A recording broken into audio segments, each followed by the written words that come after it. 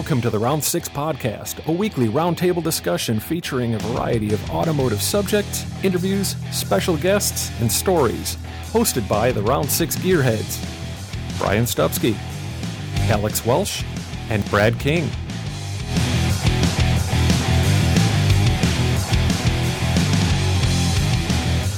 Here on episode 43, the Gearheads are honored to be joined by legendary builder and all-around nice guy, Dave Lane of Fast Lane Rod Shop.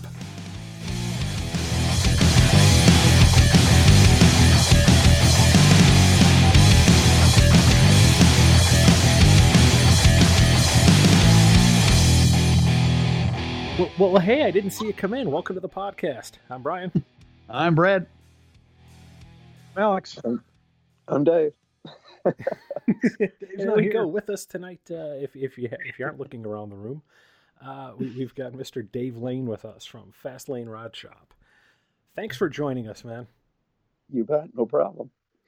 This is yeah. I'm not going to fanboy this at all. Like I told you earlier, I don't like any of your music, so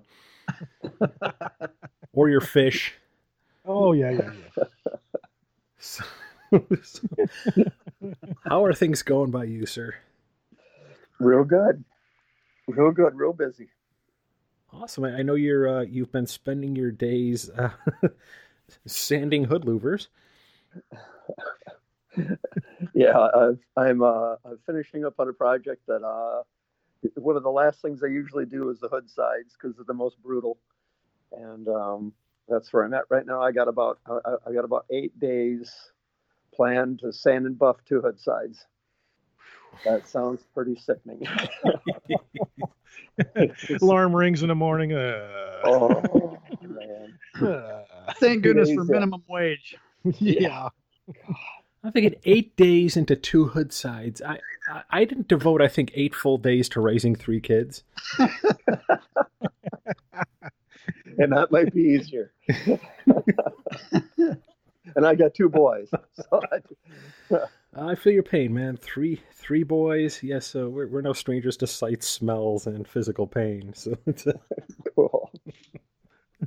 If you've had a lot of long-term kind of relationships going with like a steady, almost like a revolving, a group of patrons or clients, customers, however you want to put that, partners in cars, I guess.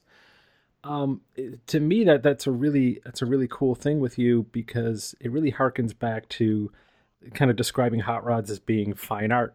You know, if you look back at the history of art, there were always the patrons, these guys, you know, whether they were popes or just, you know, rich dudes hanging out who needed something to hang on their wall.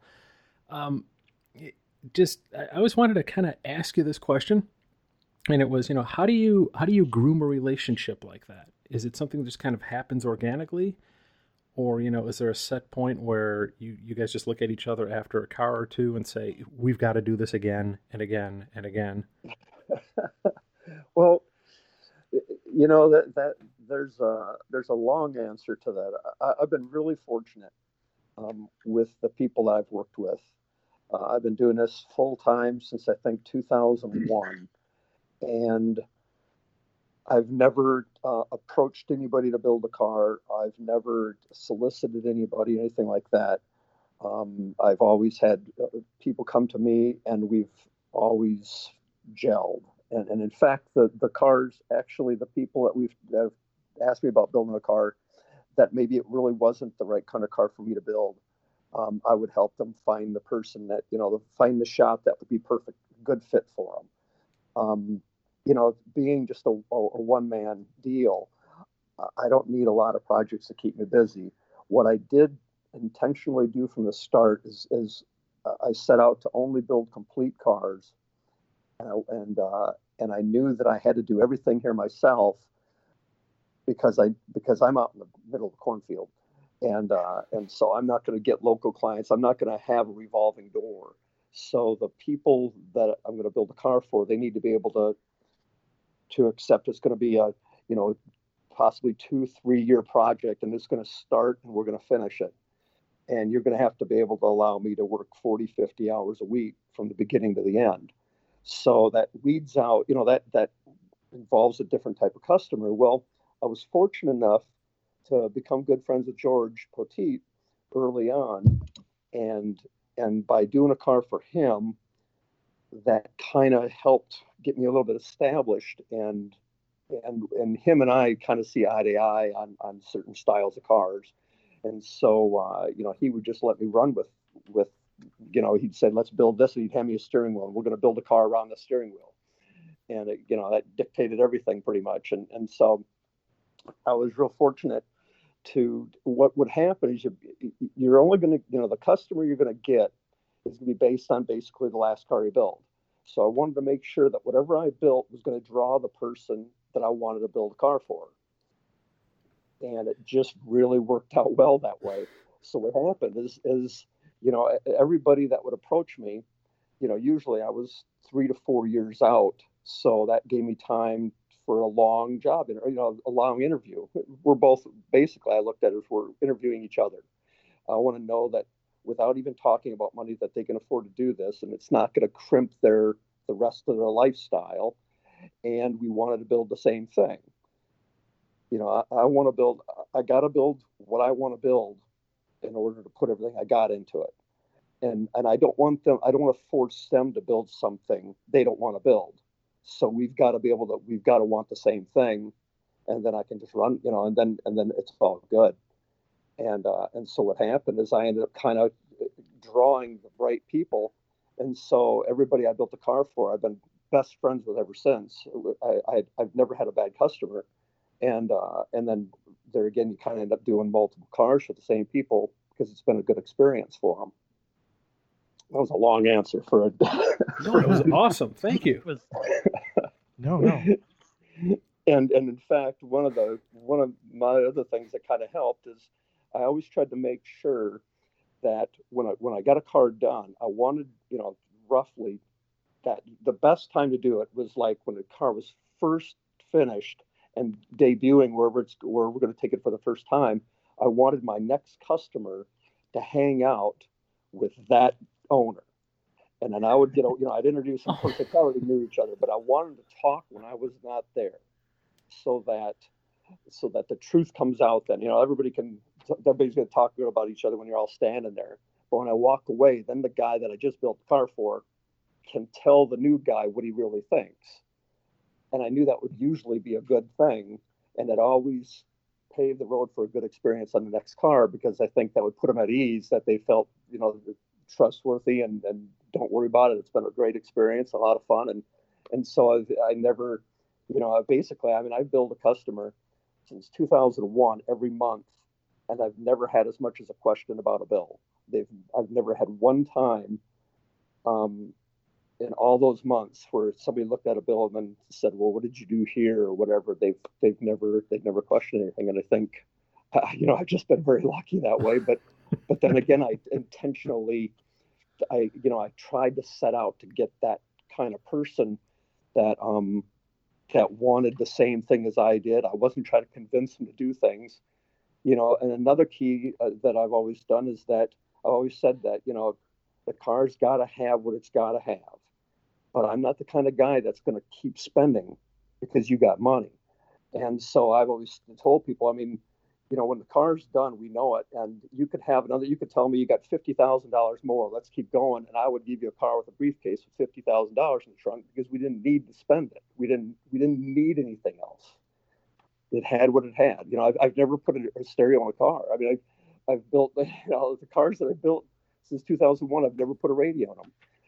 None of them really needed a radio. They shouldn't have, they didn't need one. It was the fun of the cars in it, listening, going through the gears and hammering and all that. So, I think in that respect, they trust me. So I guess I've just been lucky. I've intentionally tried to draw the right guy, and it really worked out well. Like I said, Phil and Deb, they're the nicest people in the world. You just can't even imagine. And George is great, and Alan Button. Every one of them. Floyd, I hate to say the names because then I leave somebody out, but every one of them has been just a wonderful experience. Awesome, man. And I am so tempted right now to have a giveaway on the podcast and say, we need somebody to bribe George to show up at your doorstep with a Sparkomatic radio and a pyramid amp and say, build me a car around this, Dave. A pyramid. Oh, that's funny. Because you can't find tandies anymore. Is that what it is? Yeah, it's like this. So it's, Some Jensen coaxials. from the middle of the cornfield. All I hear is you screaming, curse the you. stuff that I've been nostalgic for lately is the stuff that I had like in high school. And so I've been kind of nostalgic because I don't know how old you guys are, but I was born in 64. And so an Alpine stereo Oh, in man. the car in the high school parking lot, man, that was it. I mean, that was, and so I can just remember the little green square buttons, the backlit buttons on the Alpine. That was just, man. Yeah, we're all about the same age, and I remember as a kid, my older brother Chris had a 68 Chevelle that had a Pioneer Super Tuner in it, and it was the underdash one with the big dial on it. And I remember he couldn't afford it. He had a minimum wage job. He found one out of a car that had been rolled like 30 times, and the thing was bent like a parallelogram, and he straightened it out. But it still worked great. The car or the stereo? The car was absolutely destroyed, but he was able to wedge himself inside the car and get the stereo out of it. And I think he paid like $5 for it.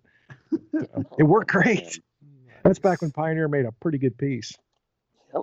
Oh yeah. No, I remember that stereo. My cousin had a 69 or a 70 Chevelle SS with a 427 in it, and it had that stereo in it. Yeah. Yeah. Wow. Those days they were. Well, that Mickey Thompson 50 Indy Profiles.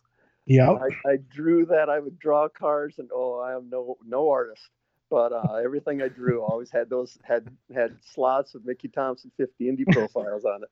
Had to get N's because they didn't make O's yet. yeah, N50s, man. Yeah, N50s. Oh, badass, man. That was. Now you look at them; those things are just tiny. But yeah. A little tire.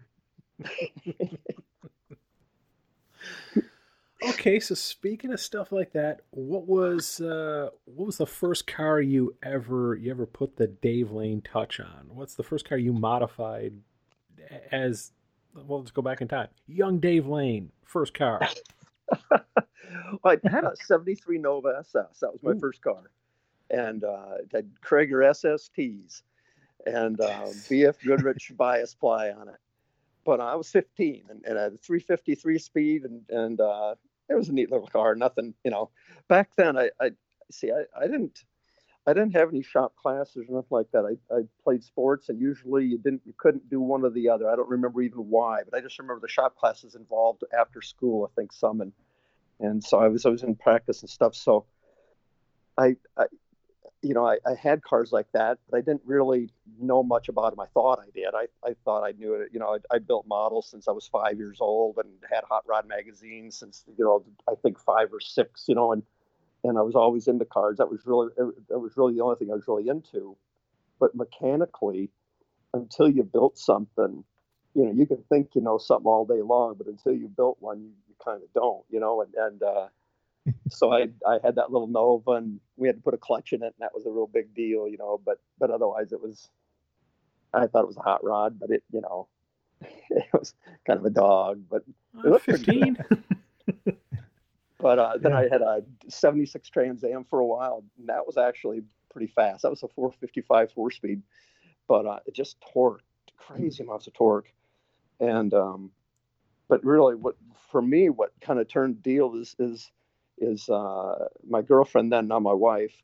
We in 1984 we went to the Hot Rod Supernats in Ohio, and which was really unusual for me. I to go to a car show out of state was really a big deal, and we went to that, and ZZ Top's Eliminator was there, and we just happened to get to the fairgrounds, and I don't remember what day it was, but we're just sitting there. Wasn't a lot of people around. I don't know if it was like the end of the day or whatever. We're just sitting on this little wall, like a small brick wall, and this guy's sitting next to us. And now there again, I'm just a little punk kid. My wife, or girlfriend, we're just sitting there, nobodies.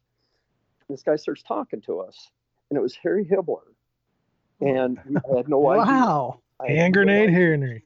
And there again, I've been reading hot rods forever and ever, but see, you don't really know anything. You think you do. You read the magazine and all this, We're sitting there talking to this guy, and we said, "Oh, I can't wait to see that car tomorrow and everything." He goes, "Well, we're right next to this building." He goes, "It's just inside that garage door right there.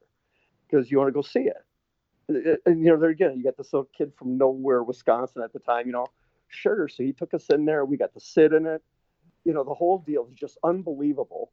And the next day they had it outside, roped off. You couldn't get 30 feet to it. It was unapproachable from then on.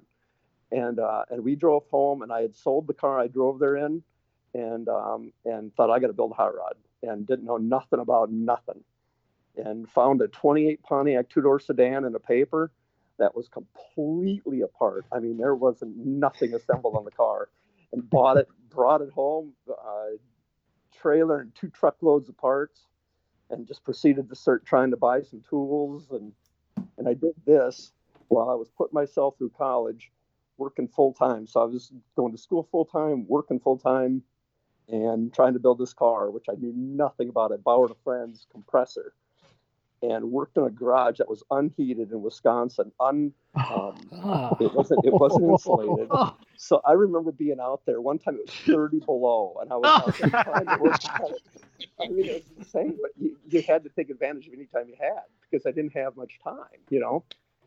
We're making $5 an hour trying to pay for all that, and it was a pretty interesting 3 years, but I got it done. Wow. Jeez. So, but that's what turned it. Because when I saw the Eliminator on the Gimme All Your 11 video, it was, I remember standing in a stereo store, buying an Alpine stereo, in fact, actually, and that video came on, MTV just started, and just watching that thing go down the road, it was like, oh my God, there's nothing like that. There's nothing. Yeah. I liked Chevelles and Camaros and all that kind of stuff. And then when I saw that, it was like, holy shit, that's it. A ZZ Top video from that era is like the great litmus test. It's like, well, son, what age are you at? And you got to see what he pays attention to, girls or car. Yeah, although to this day, I've got to admit, car. Yeah. Dave, to put it kind of in perspective, like the Legs video where they're at the gas station, or were they in the ZZ Top video? That's just directly west of here. Alex kind of goes by that on the way to work, kind of goes out that direction. No kidding. Yeah.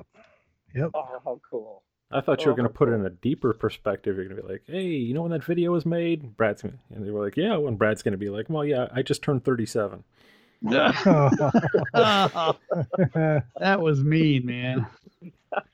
Yeah, I remember that video too, and that was right around the time that the Eastwood and Bearcat car came out, and I started getting the same kind of thing as you. I wanted a hot rod really bad, and they were just kind of out of my reach price-wise. So I felt like it's never, ever going to happen, and so it's still a bucket list car for me, for sure.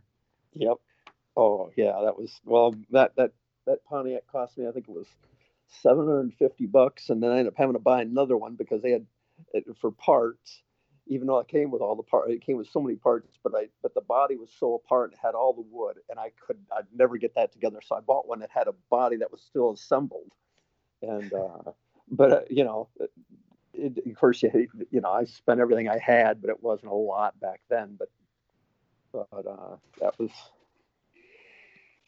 It's tough, but that car, that you saw that going down the road, you couldn't. I don't know how anybody could watch that video and not think that was cool. I mean, it just, Yeah.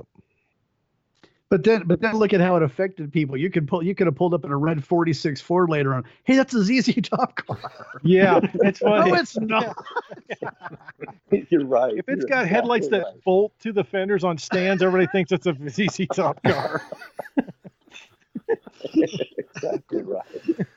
You just gave me a great idea. We need to make a movie about an alternate dimension where it was never the Eliminator car. It was like a Fiero with pontoon fenders. This is going to get even better. That was always the truth. Anybody with a red car was a ZZ Top car. It didn't matter what it was. Yep. Yeah.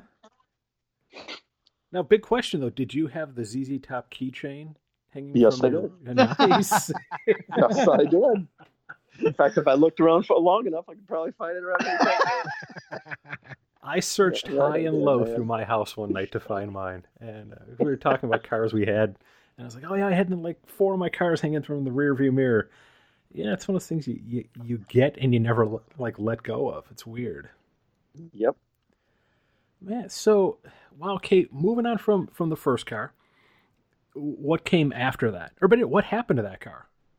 The 28, what happened is I finished that in, it would be like June or July after 3 years.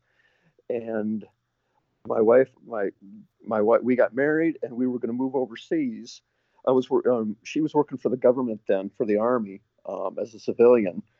And so I sold it in the fall. So I only had it 3 months and sold it. And then we moved over to Germany and lived there for 4 years. I'd worked for the government for 11 years total.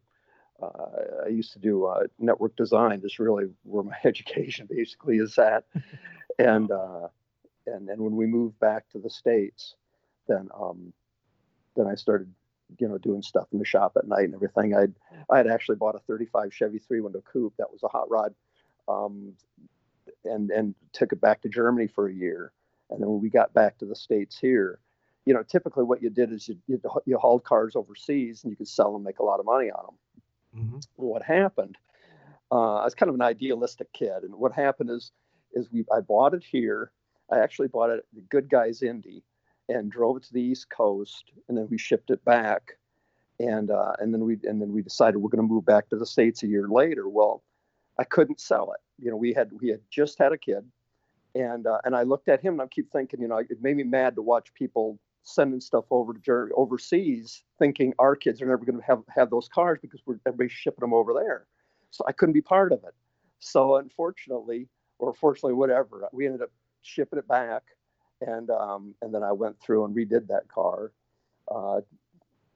blew it all apart and chopped it and did all sorts of stuff, and drove it for a couple of years and sold that. And then I had a 32 Roadster and built that. And then I had did my 59 wagon. That would have been in, I think, 2000. And then from then on, I started building other people's cars and didn't build nothing for myself until I did the Galaxy just a couple of years back. So, the wagon would have been the last of anything I built for myself for a long time, which was kind of unusual because it was so different than anything I built for other people, Right. Pretty much built 32s. I did almost all 32s. I did the 40 truck for George, and I did a 34. I think everything else has been 32s. I've always been a wagon guy, so when you brought that wagon, I was like, I like this cool. A lot. That car was so much fun. We put 13,000 miles in that car in 3.5 months. Wow. Whoa. But you know what's neat about that car is a friend of mine, Kelly Page. He's the guy that did the woodwork and the delivery. Well, he would come out when I was building a wagon. He'd just come out and he'd always call it the Big Ugly, and we'd laugh about it and everything, and the whole time I'm building, I'm thinking, if I want to do this full time or whatever, why am I wasting my time in this car? It's never gonna get me anywhere. It's not gonna do anything for me. But I just kept thinking, but how much fun, and the kids are gonna love it, And what happened, and this is what's so neat about building something when you have like zero expectations. You just have none at all. Well, I took it on a power tour. So I left here. I think it had 75 miles on it, and drove it out to California, and then we did the power tour back. And I would call home every night because my wife and kids were going to meet me at Indy. Good Guys Indy is where we were going to get off the power tour. And I said, you're not going to believe this. You're just not going to believe this. People just love this car. It's the funnest thing. And that's what happened. It was one of these that it just couldn't believe how many people really liked it, because it was always just look at it just a family car. We're just going to, pile the kids in and just go. And so that's what it was so cool to do something with just no expectations and just watch people just really think it was a pretty neat thing, That's awesome. Oh my God. we took we took my oldest son. He had a birthday party, and so we piled in 13 kids. They wanted to go to the skating rink and go eat pizza. And of course, all the kids want to ride in the back seat, because they're third, so you got to switch off. But we had 13 kids piled in the thing. Well, so we go eat pizza, and of course, they brought their skates. And so I got to pay the bill for pizza. So all the kids run outside, and they all want to jump in the car. And I look out there, and one of his friends has got his skates, his roller skates, and he's twirling them, above his head. Oh. And they're just clearing the roof of the car as he's doing that. And I'm coming out the door of the pizza place, looking at that, thinking, "Oh God, I can't say nothing because I don't want him to stop. You got to be yeah. Oh. Good.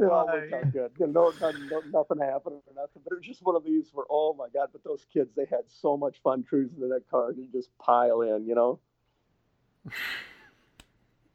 That's crazy. When we were younger, though, station wagons were always looked on kind of disdain. It's like, oh, you guys got a wagon. It was kind of basically the sport utility of today. I mean, if you've got a family that's more than 3 or 4 kids, you almost had to have a wagon or a big full-size car.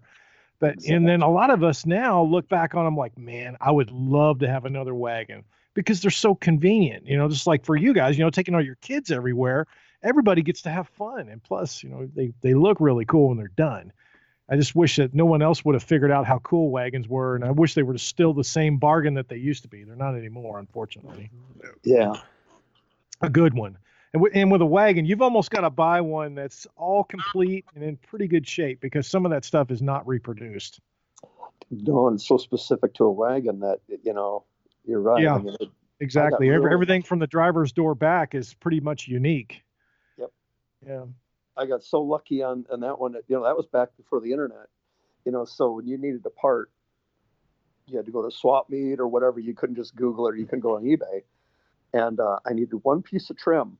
And we have a junkyard that's about 10 miles away from here that used to have a bunch of cars and, they keep scrapping them, all this kind of stuff. And they had a 59 there, 159, and it had one piece of trim on it that I needed. And I got so lucky because the car was pretty... It was gutted, but it had everything on it. But it didn't have an engine. It was pretty ratted out. But luckily, it had the things you needed. Because, like you said, I mean, that was all unique stuff. Yeah. Is that car still around? Yeah, and in fact, Good Guys has been using it in some of their promotions lately. The guy's last name is Cox. He got quite a few 59s. Randy Cox. I hate to say his name now. But they've been showing pictures of it, and I know it was down in Texas for a number of years. The guy down there, I met him, and he was having a blast with the car. I think he must have had it 5, 6, 7 years. I had to get rid of it because I don't do well taking care of them, and I was just driving the hell out of the car, and I knew if I kept it, I was going to just beat it up because it's one of these where you work so hard to get it done, and once it's done, I'm driving it. I've done working on it now, and so we sold it after I think it was the 2nd year. Yeah, that's cool. That's cool that you drove the crap out of it like that. That's what I want to hear. Closest it came to a trailer was parking next to one. That's my kind of car. Well, my Galaxy, I mean, that was even more. I mean, I got 27,000 miles on that, and that was really in the first 2 summers. And in the first trip, I left the house here with 300 miles and got home with 6,400 miles. Wow. For that Good Guys tour, I drove it out to California and then drove it on the tour to Nebraska, then down to Dallas, and then Dallas home. And in fact, it was kind of crazy, is that first 300 miles before I left was like a brutal 300 miles. I mean, I couldn't go 10 miles and something was wrong. It was the weirdest car. I've never fought a car so much, and just weird things would happen. So I thought, there's no way I can drive. I'm not going to leave the house and go that far because I haven't yet. I couldn't go 20 miles without a weird problem, and so I got lucky. I mean, the next 6,400 were pretty much trouble free. Who would have thought? even as much as I'm getting ready to leave. Okay, it was Sunday morning, and I'm getting ready to drive to California, and I open up the door.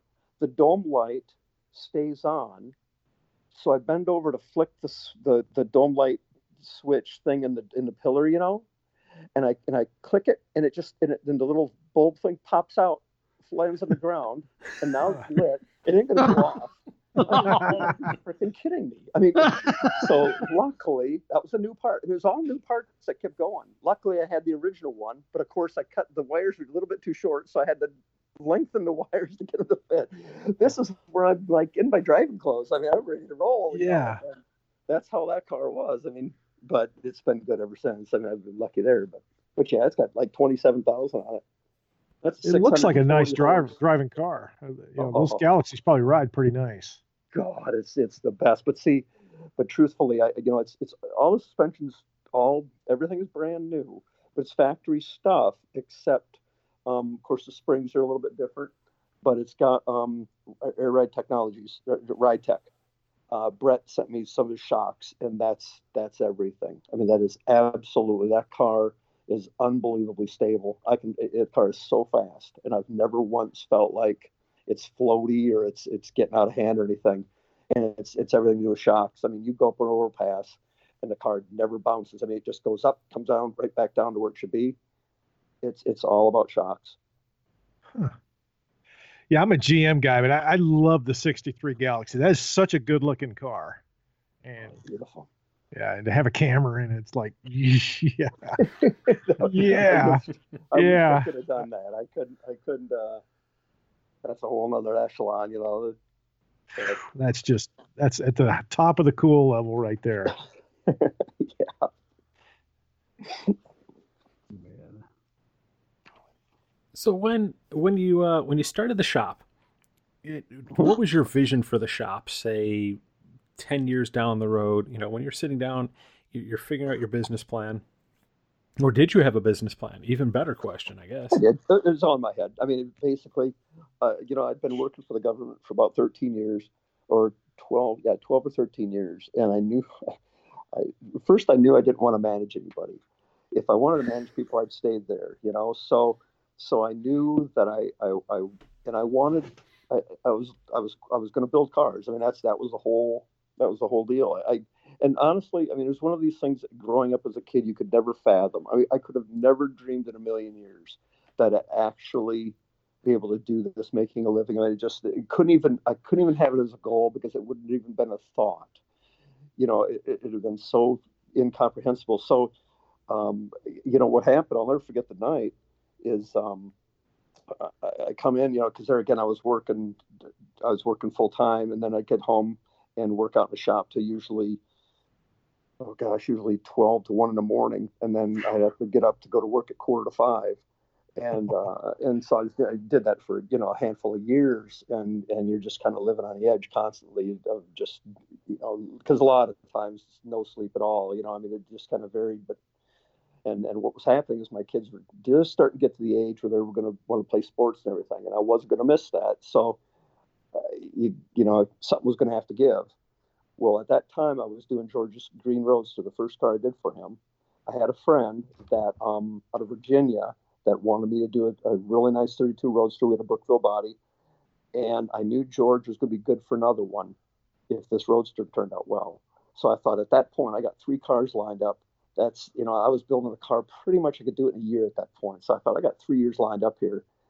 I can't expect somebody to line up after that, especially doing this part-time. So if I'm ever going to walk, that's the time to do it. And I'm walking away from a government job on 5 weeks leave. I mean, it was great, yeah. but I just couldn't fathom doing that for a lifetime. And so, at that point, I mean, I knew that, that I wanted to build them.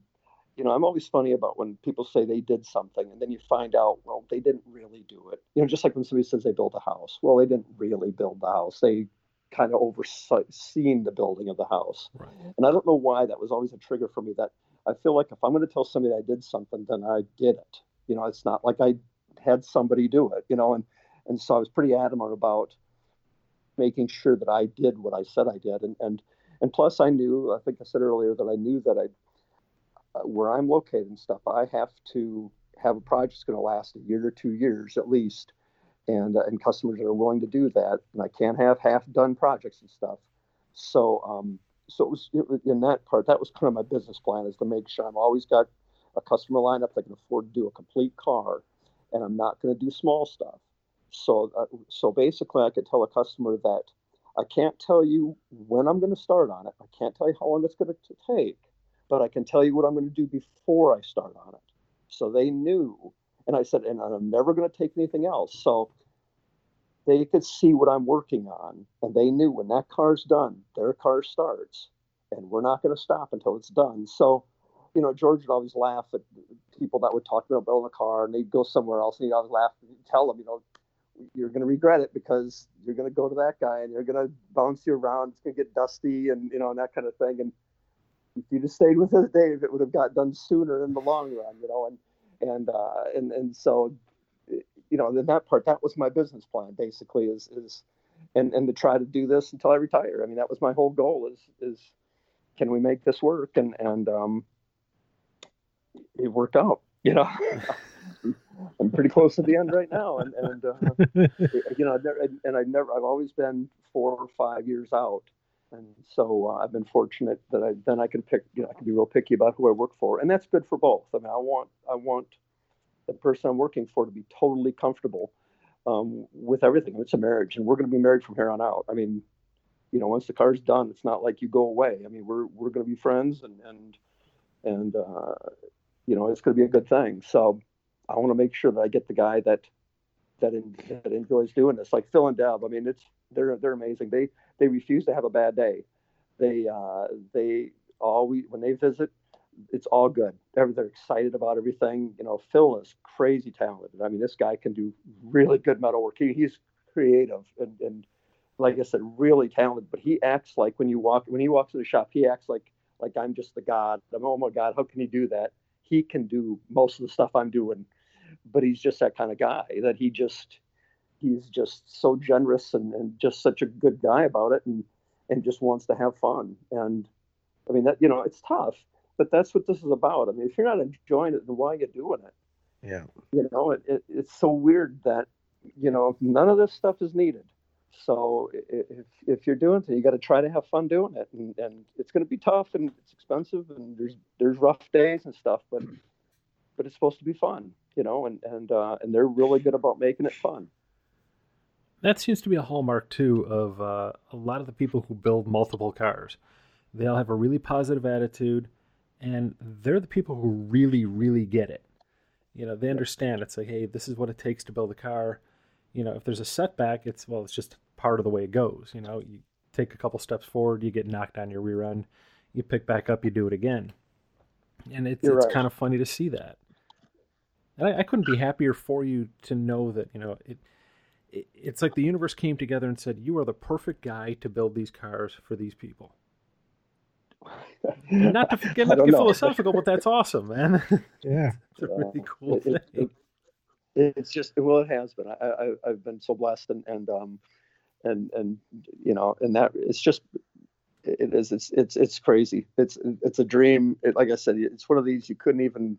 I couldn't even set it as a goal. My goal really was to see if I can make this last. I mean, if I can just keep building a car for somebody, and then so everything that's happened,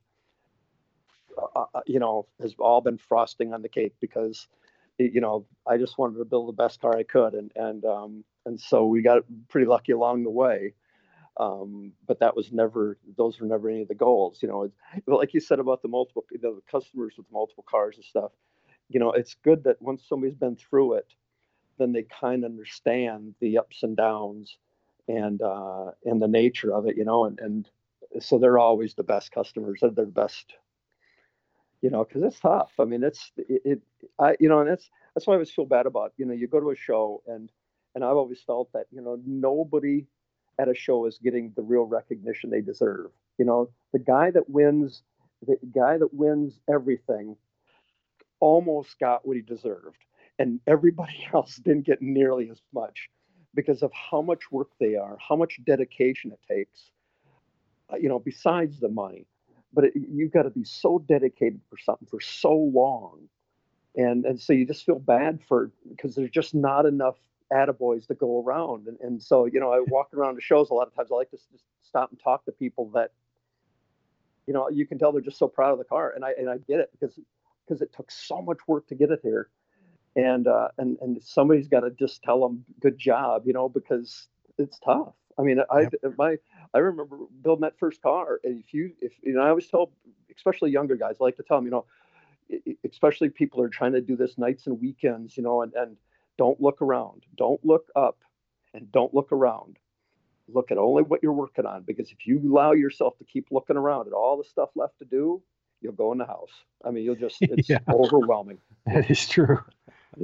If you're out here standing Louvers, and you're going to keep doing that for the next 10 days, you look around, you got more to do. You're going in the house, and so that was what I had learned on the first car. And because I swore when I finished that first car, I'd never do it again. And I just like when a lady has a baby, the first thing is that they're never going to do it again. And then once they have a baby, it's like, oh my God, they want to have another one, and that's how I felt, man. That first car, going through that, it was so brutal. And but once you get that feeling of accomplishment, that you created something, it's a tough thing to not want to do again, and you kind of quickly forget the pain. And I'm sure you guys have been all you guys have been there, and yep, it's a good feeling, when you get the thing done. But God, it takes so much. It's funny you talk about the dedication there. I remember when I built my dad's El Camino. I built him a '72 Camino, and the first 80% of the job. It sounds funny to say, but that's actually the easy part. It's that last 20%. I hate my life, because it doesn't seem to end. So you get your little notebook and you're making your list. It's like, okay, you're at that particular part of the car. It's like, okay, I got to do this. I got to do this. I got to do this. Well, crap, I'm looking at the back, and you're adding. So you got like 4 pages of just crap. And you're going, okay, I'll check off this and I'll check off this. And you go, shoot, I just added 2 more pages. Exactly. Pretty soon it feels like you're writing a book just off of checkoff stuff. You go, this is never going to get done. But you keep getting it, and you keep getting it. And pretty soon you go, hey, I only got a couple of pages left. There's actually light at the end of this tunnel. So it can be done, but it just takes a lot of dedication. You got to just, hey, I started this, I got to finish this. So. But it's tough. It's easy to take them apart. It's easy to bring that old car in there and start unscrewing all the screws and then bolting everything. That's why you got so many cars that aren't done, because, man, because I don't care how much budget you're trying to do it. It still costs a lot of money. Yeah. And, and when you're 3/4 of the way done, you got a big pile of parts and a whole bunch of money. And it doesn't look like nothing. And you just got to keep going. And there again, it's gotten easier, when you do this during the day, you can get a good, easy 10, 12 hours in a day. But man, when you're trying to do it nights and weekends with a full-time job, God, I give that guy a lot of credit. I mean, I used to be that guy, and I just don't know how it happens. I mean, you come home, you're beat, you got kids, you got to run them around, you got stuff to do, and lawn needs mowing and everything, and you got to try to get something done on the car tonight, and so you get a couple hours. Well, that's just so little progress. But if you just keep, like you said, you just got to keep doing it.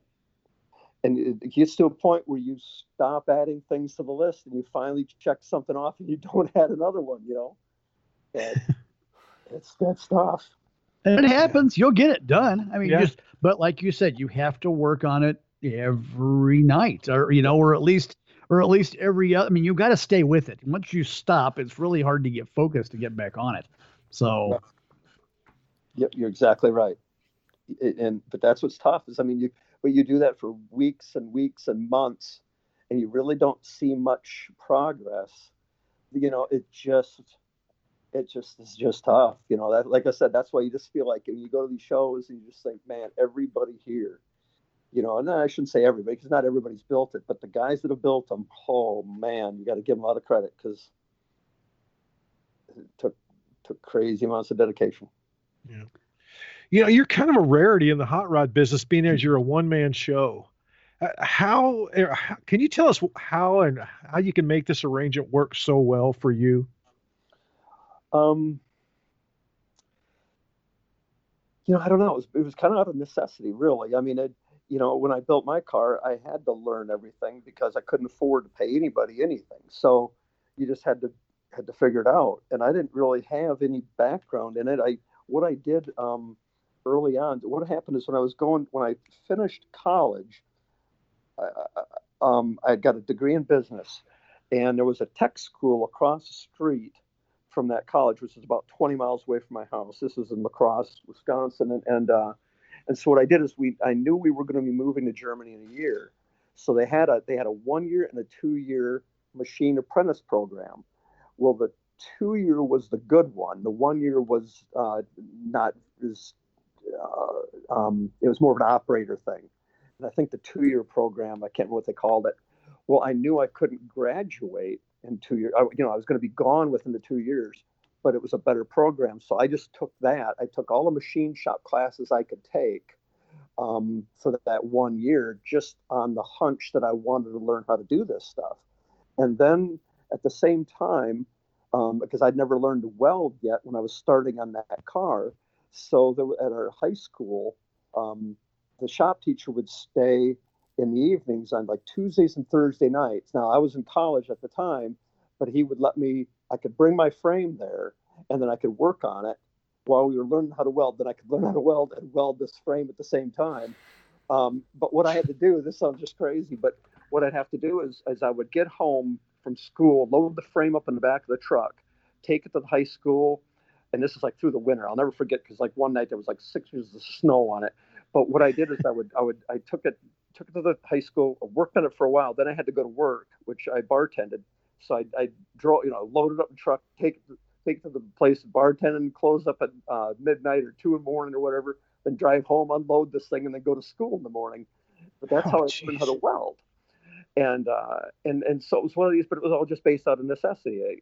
If I didn't do it, I couldn't afford to pay somebody else. So, and that's kind of how when we moved back to the States, then I built that other car. I learned, I chopped the top on that. I had to figure it out. You just go through magazines and stuff, and then same thing. I got a TIG and I bought a mill and a lathe when I got here, just an old South Bend out of a high school. It was a auction, and the same thing with the mill. And luckily I'd had that schooling, so I kind of had an idea how to do that. And so, you just learned all that stuff. And then I knew when I was building the cars, like I said, I had to do everything here so that, I needed to be busy 40 hours a week for a year or two. And I knew I was going to do that. So I was doing everything myself except for the interior. I knew that was a whole nother art form that you can always tell when somebody doesn't know how to do an interior, does an interior, and I just thought, I can't be that guy. So, so I knew I had to farm that out. But like the sedan delivery, there was just the seats were done. So that car never left my shop. I mean, I brought the body here, and I built that car, never left the doors until it was finished on its way to California for the Roadster Show. And Kelly Page is the only one that helped me out on that. I mean, he came and he would do woodworking in my shop a couple days a week. And so otherwise, so that was really, that's how it worked. And it worked out great. I mean, because see, the other thing is I knew the kind of cars I was going to build. I was never going to scratch build, a hand formed body. And, I've got an English wheel and decent sheet metal tools, but I only bought what I needed. And I didn't have crazy dreams of stuff that would be cool to build. I tried to look at it realistically on where my niche was. And I knew, I always liked Brizio. I always loved what he did. So I always looked at it as I'm going to build that style of car, like a low-back car, those kind of cars, but I'm going to just try to do them really, really nice as I can make them. But not, it was and that customer was of the right age that those guys could afford to build those cars. They've been wanting to build them their whole life. And finally the business did well. The kids have graduated, they're out of the house and everything. And they finally got somebody that can finally do what they want. So that was kind of the people I was hoping to target. And that were willing to pay for, they'd see the difference in a half inch here and a quarter inch there. They got that, and so,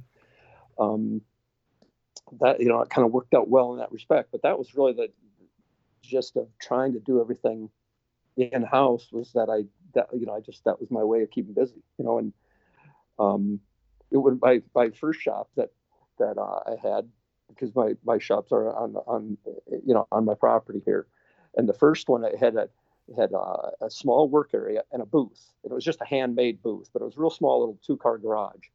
Well, I had to, my assembly room was the booth, so I had to paint the frame last, because there was nowhere to go with it if I painted it first. And that's where the cars get put together, so you better not scratch anything because you're in the booth, and so that's how I built, everything up until the sedan delivery. I mean, I built George's 5 window in that little building, and it was a ratty little nothing. I mean, it was a really bad place. I didn't realize how bad it was until you start looking at pictures and think, oh my God, I can't believe I worked in there. But it didn't matter to me. It didn't faze me. I didn't have to have fancy stuff and everything. I just needed what I need, and I when I see these guys that start out and they think they need to build a shop and have to have all the best tools, and they just bury themselves in debt, and then trying to find a customer. And to me, it's all going about it backwards.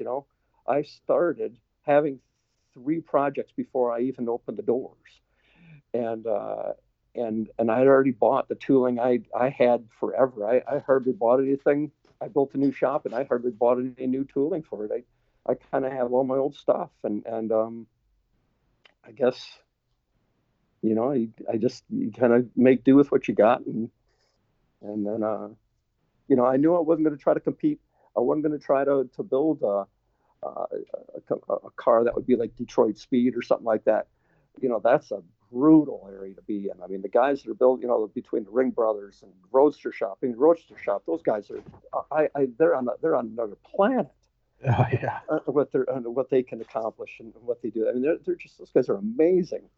And same with Kyle, and I mean, so many of those guys. I would hate to be in that niche. I can't even imagine competing with those guys. I mean, that's a, and I shouldn't say competing, but I mean, how it is. I mean, you want to do good, and and doing good doesn't mean winning things as much as just fitting in. You want to build something that those guys think are cool, and that's a pretty brutal area. I kind of like the niche I'm in. It's a little more traditional kind of stuff, and a little more straightforward. You didn't want to check your body gaps with the spark plug gapper? Yeah, no kidding.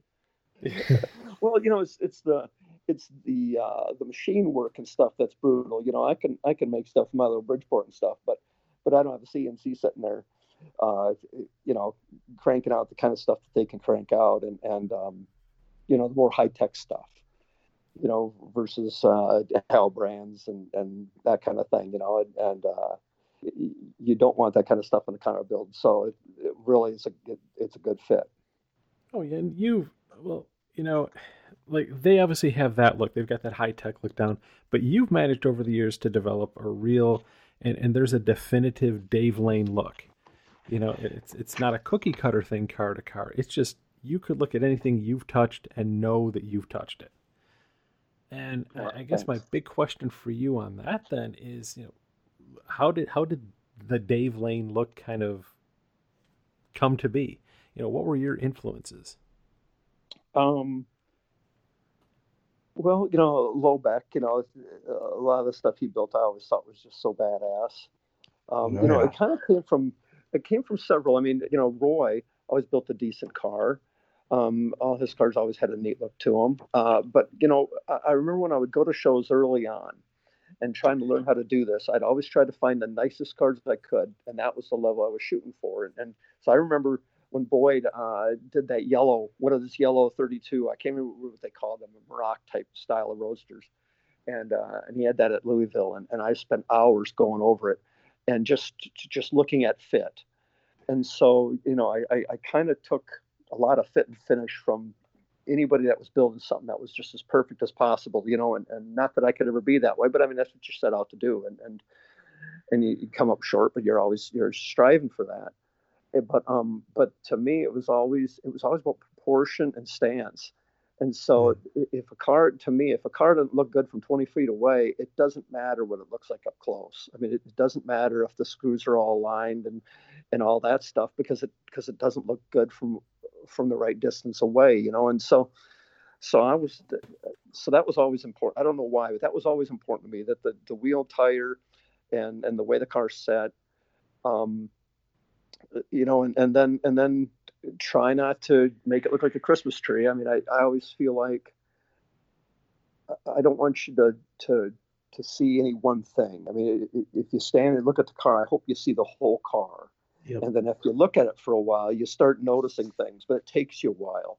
You know, if to me, if you're looking at the car and you see something right away, it's like probably not good. I mean, it's probably standing out instead of blending in, you know. And then I always just looked at. I was always big on gauge panels. I just loved the old original style gauge panels and stuff. And so even like George's 5-window, you know, that was one of the first classic. You know, luckily John bought classic instruments, you know, John McLeod, and when he did, I met him shortly after he got it and talked to him about doing a 40 panel, but I didn't want to put the 5 gauges in it. You know, I wanted to use an original panel. Can we do our own gauges and maybe put our own fonts and that kind of stuff? The previous owner, I talked to him about doing it. He didn't even want to do as much as change the pointer color. You know, he just kind of had his thing, and that was what it was going to be. And so when John got it, it was like, oh my God, the world just turned upside down, you know. And so we did the panel for George's 5-window, and that was a neat little 40 gauge panel. Then we did the one-off panel for Alan Button's 3-window. Dude, my favorite gauge ever. Seriously, that one on Alan's car. Holy crap, I love that. That was so cool, you know, but that was all John. I mean, John, you know, he was just open to giving stuff a try, and that to me was just huge, because I always looked at it like when you looked in a car, you looked at the interior. I want you to see the material should kind of blend in. I mean, to me, it should all kind of just be there. If anything, you look around, you see the dash, the gauge panel should fit the car, but look pretty cool, you know. And of course, whatever kind of steering wheel you got on it needs to be the right wheel. But it was, you know, the big picture was, to me, you know, 20 feet away, you should be able to walk around that car and not see anything but a car.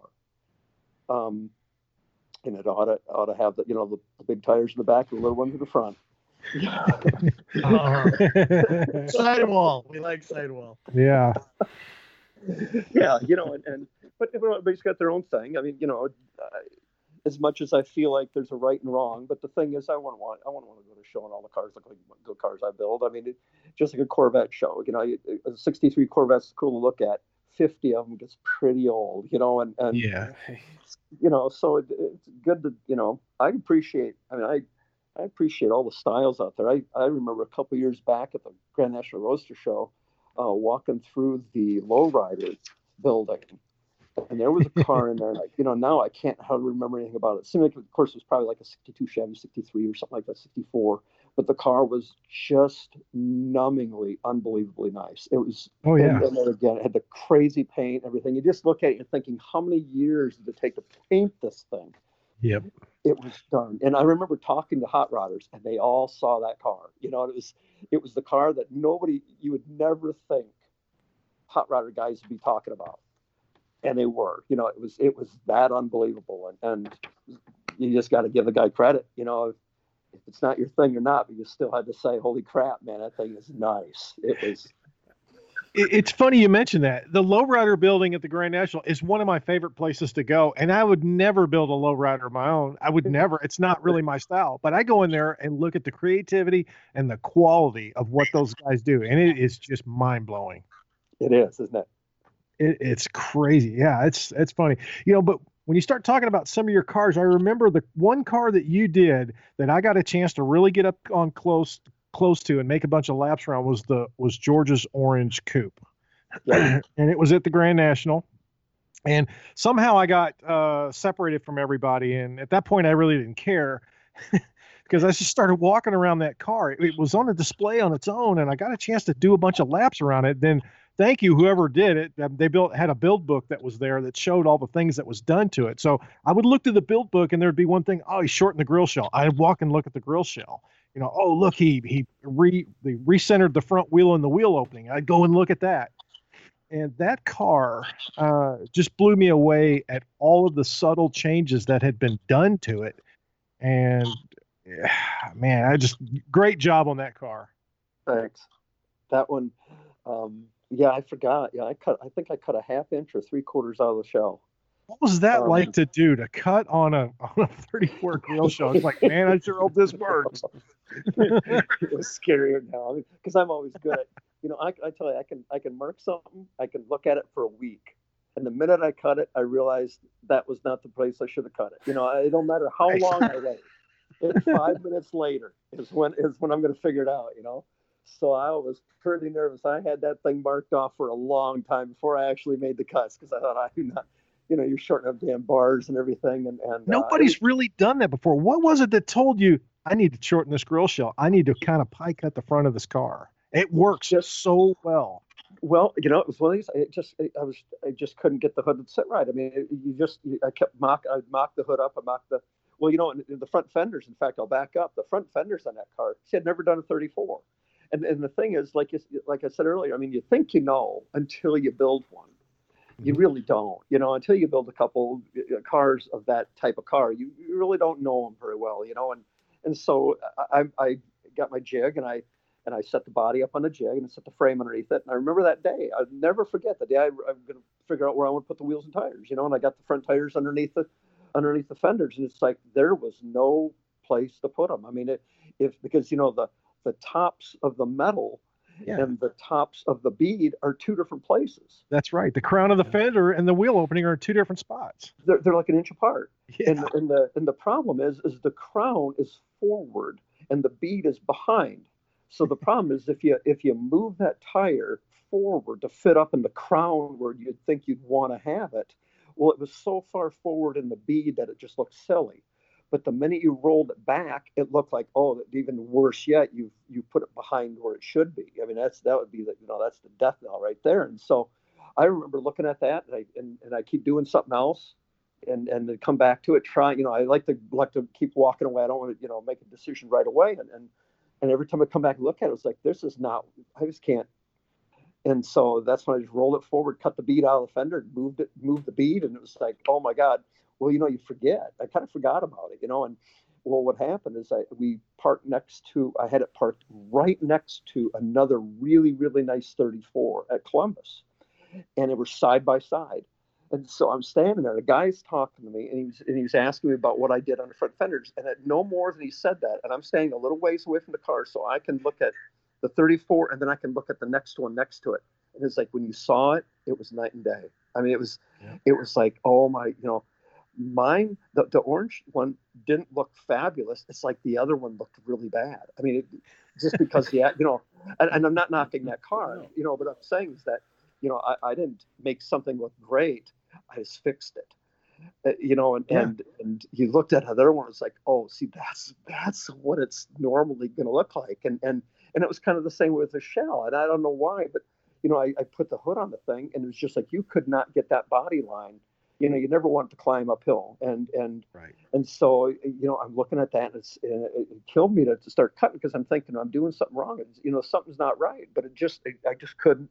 It wasn't going to happen, and then finally, I knew if I play with that shell, I move that shell down a little bit, and it's like this looks like it fixes everything just by a little bit, and I think it was 3/4 of an inch, and not a lot, but a lot when it comes to a hood. Yeah.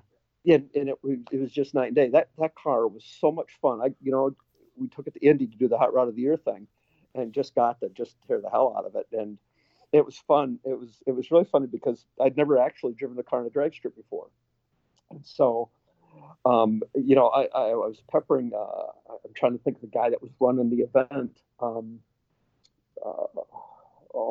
Brandon Flannery was one of them, working for Good Guys, and then Kirk was the other.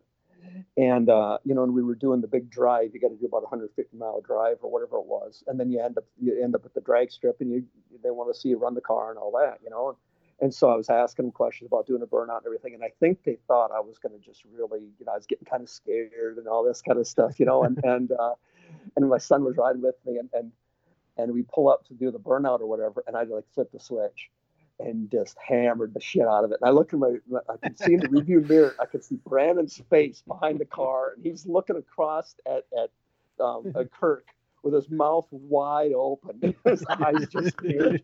I don't think they ever saw that coming. Man, I thought, I'm going down in flames, and we're going to make George proud, And but that car ran. That car ran really well. It was a 425 nail hood, and that was a crate. It was a brand new in a crate 425. I don't know the whole story and how it ended up where it was, but we got it from a guy out in California that does nail heads. And his name escapes me now, Martin or something like that. But it was just such a nice engine. That thing ran so good. Good looking car, and I always was going to ask, when the car debuted, it didn't have hood sides on it, and then later on the hood sides came along, and the hood sides to me just completed the car. But was there a reason why the hood sides weren't ready? It just didn't make it in time, or no, it was kind of. You were still wet sanding them? Louvers? No kidding. Probably no. What it was is, see, I built the car to be able to run without hood sides and look nice. So I made a whole different hood mechanism. The latching system, everything is all unique, so that when the hood side's off, the latching mechanism is underneath the hood top. Normally when you have a hood side that's permanent like that, it wasn't attached to the hood tops. Usually you see the bar that they attach to. Well, I had made a setup so that it fit up above the belt line. So what I wanted to do, my goal was to try to get the car seen with that engine, because I thought that engine, that nail head with the Hibler ejected nail head, I thought it was such a cool looking engine. So I thought my intention was to get it seen with that engine a little bit. I realized that it looks better with hood sides, but I wanted you to know there was something cool underneath there before it was all hidden up, all hidden. So I intentionally tried to do a little bit without the hood sides on it, and then from then on, once people kind of knew the car, you got the hood sides on, and then it, but everybody kind of knows what's there. It was kind of like Floyd Williams Roadster. That car had a hood from day That's right. one. Yep. And what's funny about that one is that I had painted the hood tops on that car, but never painted the hood sides, and convinced them, why don't you run without a hood for a while? It looks so badass with that, and we'll put the hood on it whenever you're ready, no problem, And then hoping he would never want to put the hood on it, because then I'd never have to paint the hood sides and sand it buff the louvers. Well, a couple of years back, he finally, said, okay, let's put the hood on it, and so I had to do that. But that was kind of the same thing. They always look better with hoods on them. But when you got a Hibler injected engine, that looks pretty cool for a while without them. Yeah. So that was kind of that was the thought behind it. That's all. Yeah. Love that car. And I'm not even a huge fan of the Hallebrand kidney beam, the little tiny window wheels, but it just works perfect on that car. Thanks. I thought so. I thought that was a different wheel, but still kind of a correct wheel, No, it works. It works. I mean, to me, those wheels will only work on a 40 Willys gasser, but on that car, it was a perfect choice. Well, you're right. That is a good wheel on a 40 Willys gasser too. Yeah. That's yeah. But yeah, that was a fun car, fast, And see, and there again, I tried, my theory with the cars, there again, when you start on one, you kind of want to know what was the backstory, and I actually started building the car for Rich Staff. He owns the car I built for the gentleman in 2002. That car between, after George's Roadster, I built a little Roadster that, anyway, Rich Staff owns. He's out in Washington State. Well, I started this 34 for him before he sold it to George. And the whole thought behind the car is what would you have built in, say, 1969, 1970, if you just had enough money. Usually you never had enough money to build a car back then. So if you had enough money to build the way you wanted, and you had the patience to do it, and maybe just a little more taste than you used to have back in the late 60s, and so you didn't get all crazy. But that was kind of the theory behind that car. So that's why the frame was black. Now it was the as smooth as I could make it. It was really slick and everything, but it was a black frame, thinking that's what you'd probably painted it back then. It just wasn't painted as nice as I did, but that was the whole, and it had a 5-speed in it, but it was it was like a Doug Nash or whatever. I mean, it's a real shifter type. It's not a Tramac. So, Rich, that was what Rich wanted. He wanted you want to know your shift in this car when you do, and then I don't know if you know about the gauges or not, but, we put green line gauges, but we had a classic maketh, a larger speedometer that was never made, but it looks like a 4.75 inch green line speedometer. But it was really kind of a neat gauge setup. Oh, green line gauges then. Yeah. I remember how the tack was mounted on it. I really liked the way that was all done up on the top side of the dash, which you didn't never really see on one of those type of cars, but it just works really well. Oh, thanks. Yeah, I love that car. God, that thing was so much fun. My youngest son, he was the one that was with me when we raced it, and that's the one that if he could get one back, that's the one he wants. You couldn't help but every time you shift it, some cars you get in, you just can't help it. You just want to go fast. Yeah. That was one of them. Yeah, a 33 or 34 has always kind of been one of my bucket list cars. That car inspired me so much. I have a build book, a binder with as much information as I could harvest out of any article I could find on that car, and I put it away on a shelf. I said, one of these days, if I ever build these things, these are some of the ingredients that I'm going to try to maybe work towards or try to utilize some of these ideas. I just like it. It just worked out really well. Cool. Don't ever hesitate in calling. Okay.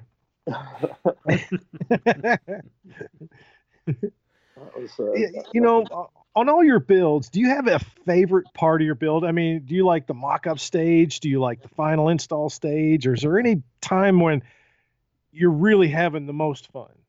It's not the Louvers. No, it's not that.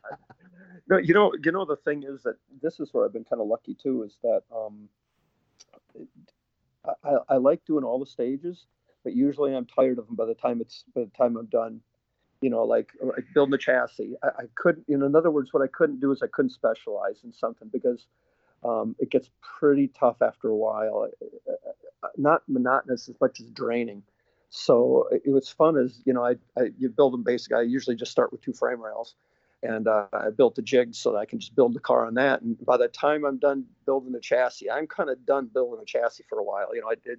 It doesn't come naturally to me. So every bracket is brutal for me. And so, same thing with the exhaust. It takes me a long time to build the exhaust. And by the time the exhaust is done, I'm glad I don't have to do another one for a while. So I think the funnest part is the beginning of every one of those processes, and as that process wears on, like painting, especially painting is the worst. By the time I'm done painting, I don't want to paint, I don't paint nothing, for a while. And by the time the next one's getting ready to be painted, I'm kind of looking forward to it. And then, so what's nice about building a complete car is you get to go through so many different phases. I've got some other friends that don't do anything like this. And this one guy stops out and he just cannot believe that I could work on the same car for 3 years. And I feel like I haven't been building a car for 3 years. I've been building pieces and parts for 3 years. The last 30 days is when it's really, or last 60 days is when it actually starts looking like a car. So, I've been just doing projects. The car I'm doing now, we just passed 3 years last month. And it hasn't felt like the car until the last couple months. So, the fabrication's fun. I just wish it was easier for me. There's guys that can look at a bracket and just, I'm just amazed at what some people can just come out of their head. Just, oh my God, there's a handful of people that are just magicians to me, and to me, it is just a brutal struggle when I got point A and point B and I got to join it.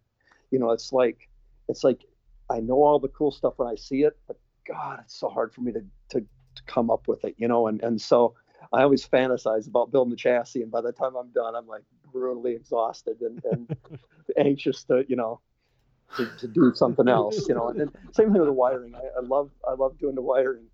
But by the time I pull the last wire, it's like, oh man, am I glad I don't have to do that again for a while. And so, that's the fun part about doing it all yourself. And and you get some variety in a long-term project, Having had the opportunity to work with you before, and one of my favorite things about you is the way you go about color. At what point do you envision the color of the car? Well, up until this car we're doing now, usually it's the very beginning, but there again, because I've I don't want to say turned cars away, but I've helped people find other builders that fit better if they want to paint a car or something. I'm pretty straightforward in colors. Let's put it that way. I mean, the kind of cars I'm going to build, you're only going to probably paint them certain handful of colors. Right. I've always admired Roger Ward. He's always been bland when bland wasn't cool, and I say that with the utmost respect. I mean, some of the cars that he's done have lasted way past the test of time because he didn't get all flamboyant and that kind of thing, and so in my eyes, they're again just the style of car I build. It's only going to be a handful of colors, and they're not going to be crazy colors, and so I think it's pretty easy.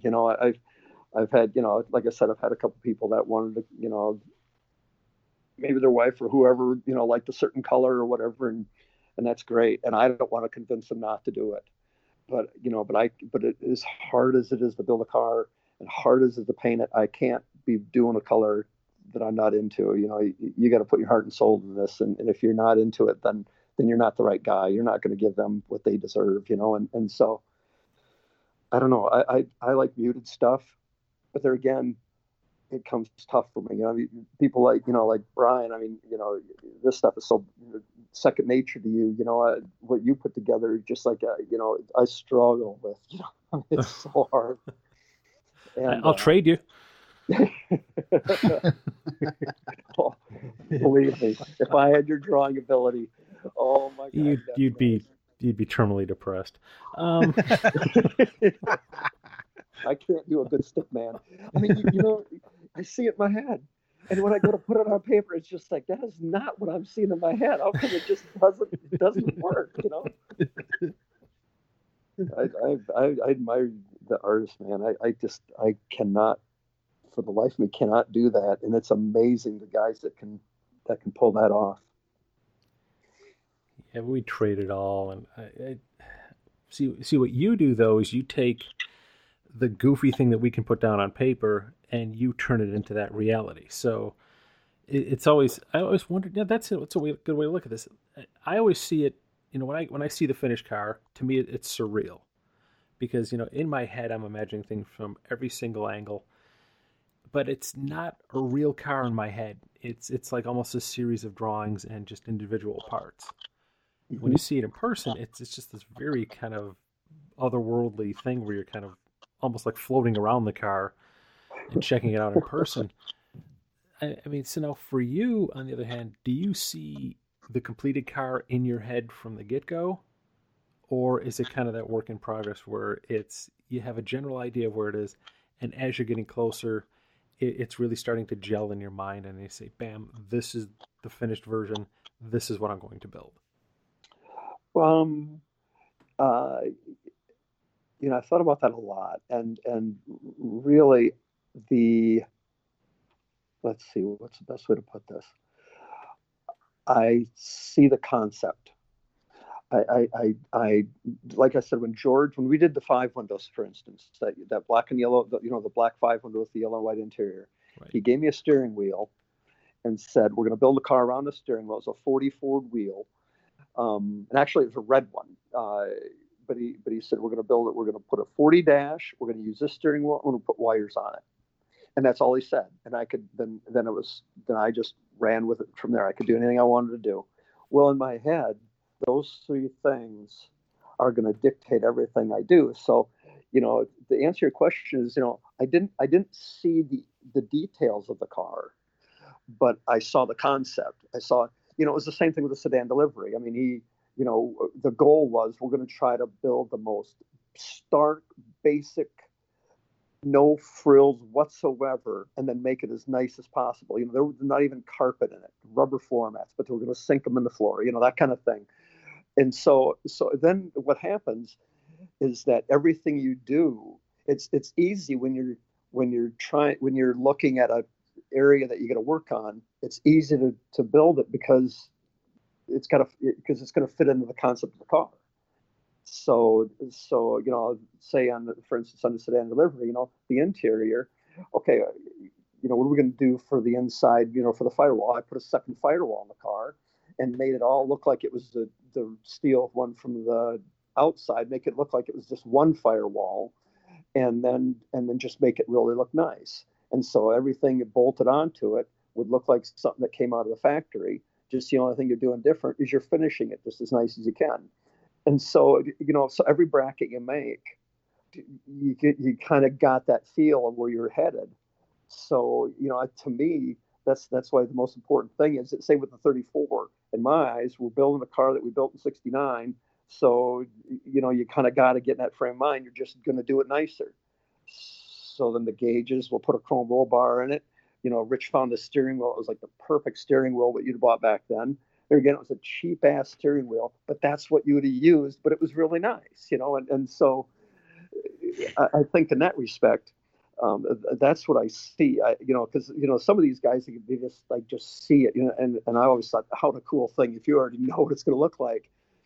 But knowing the concept, I think, is just as important. If you know what the thought behind the reason why you're building the car, then and you just keep remembering that. And you don't drag it out. And you're not, there again, the difference, you got to remember the difference in the cars I'm building is I'm not trying to chase the latest and greatest thing. I'm not trying to put the neatest, coolest wheel. I'm using wheels that have been around for 30, 40 years, so it makes it, that kind of thing is so much easier in that respect, because now because you got to make sure that the parts that you're not making, you're assembling the right parts of the ones that you are buying or using from the past. And so as long as you kind of follow that theme, the car should be cohesive and make sense. Long answer again. No. This is great because you're explaining everything. This is how it's supposed to be. That's awesome. That's a great answer. All right. I just want you guys thinking, oh my God, we asked a guy a question. You can give us a short answer once in a while. No, this is. Oh no.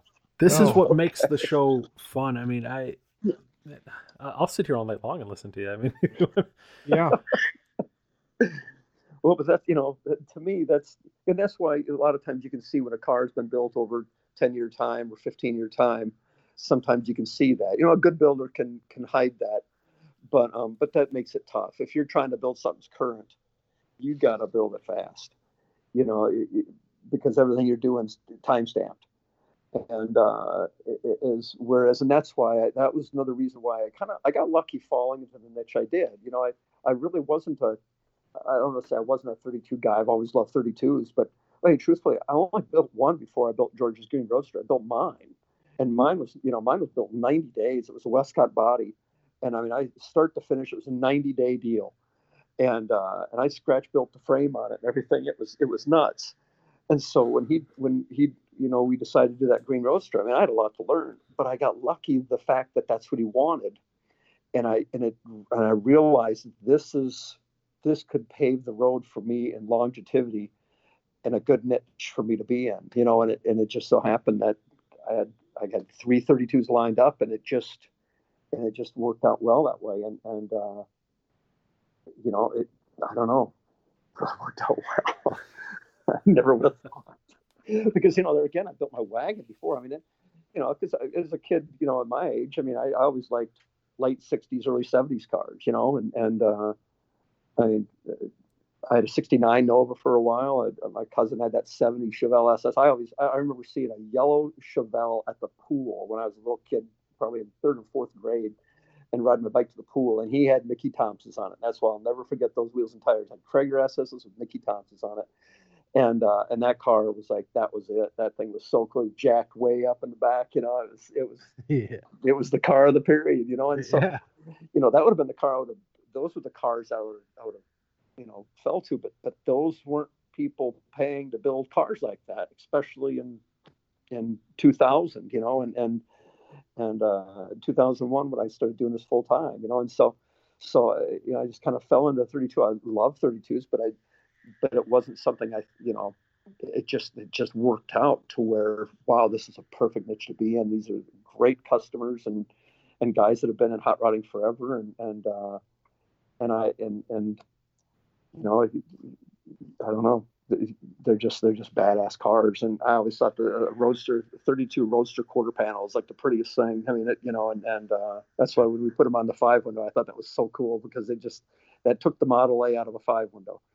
That little area right there kind of has a Model A feel, and and by putting that Roadster quarter on, it was like the whole, it just changed that car, in the most subtle way, and I think we chopped that car like 1 inch, I think, and that was another thing that was kind of funny at Indy when we took it there.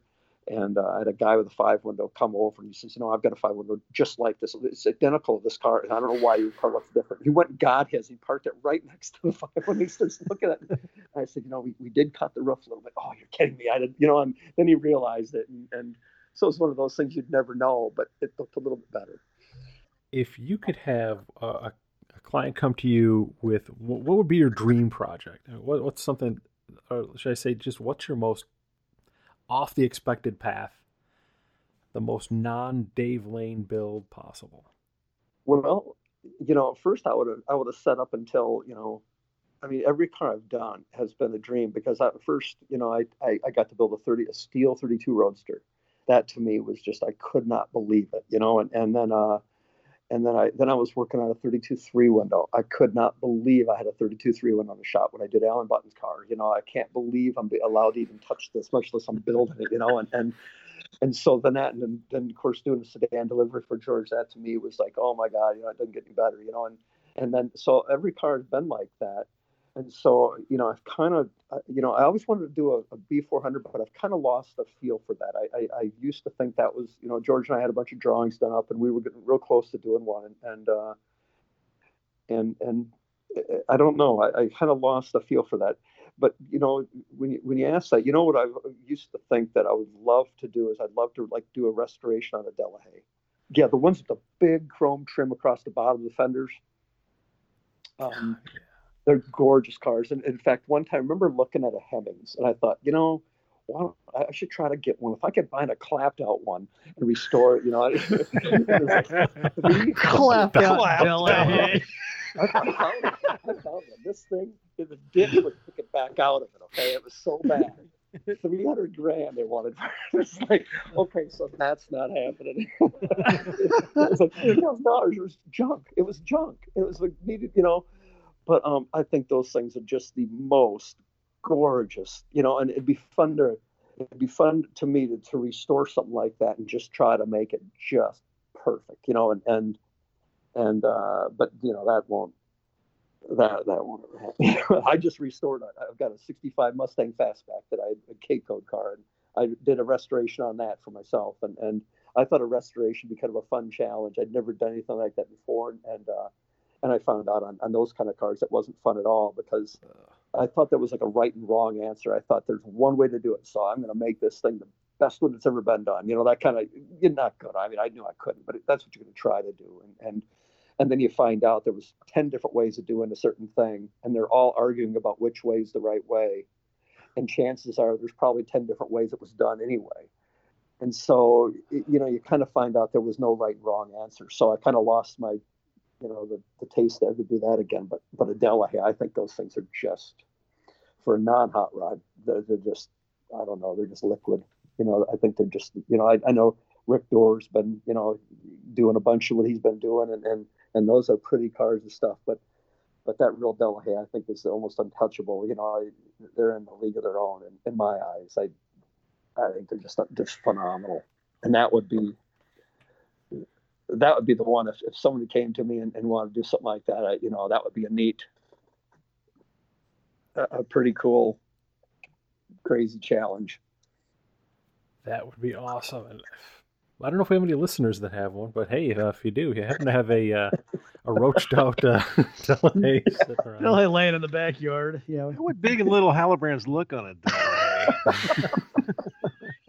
Delahaye? Hillborn injected Delahaye. Yeah, there you go. Although you got me thinking, when you mentioned the Mustang, I'm going, I almost want to put together an episode now where we can gather a bunch of guys who worked on at different shifts on the line for, say, 65 Mustang or a Corvette assembly line, and get these guys together just to figure out what they did different on their shifts and kind of put an end to all those questions. That's what you'd know. Have you ever looked at the blogs and stuff? You go to the forums. Yeah. Oh, it's funny. It's messed up. There's so many. It's crazy. Go on the Camaro forums, and man, I tell you, it can be frustrating. Well, and the thing is, at first, I kind of laughed and chuckling, like it's a bunch of school kids fighting, and they're 65-year-old guys and they're fighting like little kids. But when you really think about it, I don't blame them because one guy has been doing this for 45 years. He's seen, he's got 45 in his junkyard collection, and he's got a whole bunch of other ones. He's the expert. And then you got another guy that worked at the factory arguing with them, telling them how they did it. And they're probably both right, and that's what you kind of felt bad about is there's a point where you become knowledgeable about, you're going to fight about because and so that was what was kind of discouraging for me is that, I learned, okay, there was 3 factories and mine was done in Medellin and mine was done in June 11th. And so March was a totally different car, and the bolts you use in the fender could have changed midweek, and so you get all that kind of stuff. And so it was one of these where I just thought there was just I got all the books and I thought I'm going to nail this thing. And then you find out, oh my God, it is a moving, and unfortunately the car I got was pretty rough, all apart. Then I realized that the only way to do this is you got to find a perfectly original car and then just take it apart and lightly clean it, and then you got to, because you can find all your markings and stuff and go about, it was a fun thing in the fact that I learned so much, but I also learned that it's tough to do a perfect one because there's going to be somebody that tells you that's not how it was done, even if you know it for sure that's how it was done. There's going to be somebody that tells you that's not right. And I think Fords can be a bit of a challenge too, because Ford was pretty notorious for changing things midstream. You go into a parts store and you got a Ford, you better know what month that thing was made. You're exactly right. Yeah. You're exactly right. We always used to laugh because Ford's old motto was, "Oh, Ford, we have a better idea." Yeah, okay. You just stop changing it. Oh, well, listen, we're going to invoke our better idea tomorrow. And just right. Yeah, exactly. They keep getting better ideas. It's like, oh, wait a minute here. Yeah. But you're right. I mean, that I did find that out too. And there's a guy. In fact, I got the book right here. There's a guy that wrote. Where is that? Tony Gregory has the high performance. Oh no, I don't have it. I don't have that book here. There's this big, thick book on engines, on Ford engines, and it's just a small. I can't remember the years and all the changes. This guy, I can't. He must be insane. Because it's like an inch thick, and he goes through every change. And when they did it, it's like, oh my God, buddy, I don't know how, And then he's got the back of it, the list of corrections they had to do after the printing or whatever, and that's pretty. And it's just like, oh my God, this guy didn't quit. He just kept on and on, and I can't believe. I mean, it was amazing. But you're right. I mean, he just made so many changes, and if you don't know everything, good luck. I mean, it's. And that's how that car was.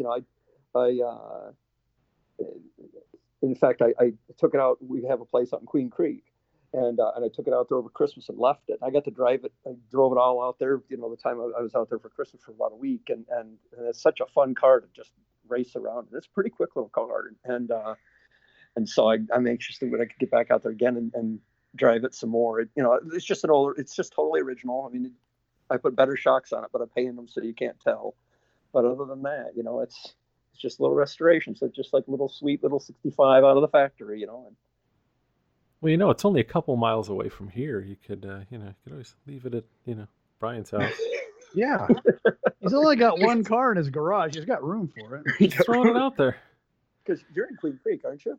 I'm in Gilbert, yeah, right by the Queen Creek border, I guess, if you want to put it, as where the two kind of meld together, because we don't have like a border war between the Queen Creekites and the Gilbertonians.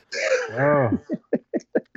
Well, then we're not very far apart. You guys want to hug and get it over with? Or we have a special fist bump we're doing right now. Slumber party! Well, I wish I was there right now. It's probably warmer at Brian's house than it is at your house. I'm We're sure. getting hammered. We're getting hammered right now again. A bunch of snow. Well, while you're digging out, just know that I'll be down here swapping Delahaye fenders onto that fastback for you. That's going to end the whole problem as to if you have the right wheel covers or not. Nobody's ever going to know. There you go. Yeah. He's going to put Cougar taillights on it and tell everybody it's a Shelby. Yeah, the best part is I'm going to put them in the rear window. It's a midweek car. Oh, yeah. Yeah. That was the other thing, is they were building them so fast that they didn't care. I mean, they were just, cranking them out, and they weren't the best built cars as it was. So No. Who knows what they really did, But yeah, I just looked it up. A 38 Delahaye. I think that's one of them. That's pretty amazing looking car. It's a good start. Yep, that ain't gonna happen. But they're a beautiful piece. But yeah, I've been fortunate enough that the cars that I built basically have all been kind of mine anyway. So I've kind of been able to just build my dream cars, and the owners they luckily they wanted the same thing, so it's always worked out pretty well, Because I always thought, what's interesting is if you talk to a builder and you're looking at a car they built, and they'll say, well, that's what the owner wanted to do. I mean, he's saying a lot right there. Typically when he's saying it, I mean, it depends on how he says it. If it's on something that you said, oh my God, that is so cool and stuff, but a lot of times you could say, well, why'd you do that right there? Well, that's what the owner wanted. Well, he's saying that, he didn't have a choice. He, wasn't consulted or whatever, and or he's forced to do that. And I've never, if you ever ask me what any cars have done, I've never said that. I've never, I own up to everything that's been done, even if the owner suggests, if there's something the owner wanted, that's great. But I luckily I've never had to do something that I wasn't behind 100%. I mean, we've always been on the same sheet of music, and to me that's key. If you're not, it's not a good thing. I remember Barry telling some stories. And the one time a guy said he wanted a car anything but black. He wanted whatever color he wanted, and Barry painted a car. The guy did not want the color, and Barry insisted that's what color, and Barry knew colors. I mean, so he's right. But the problem is that you just wish the owner wants the same thing. I mean, that's the biggest thing is you don't want to force the owner to do something they don't want to do, but you hope they want to do the same thing so that you're not making a mistake. Yeah.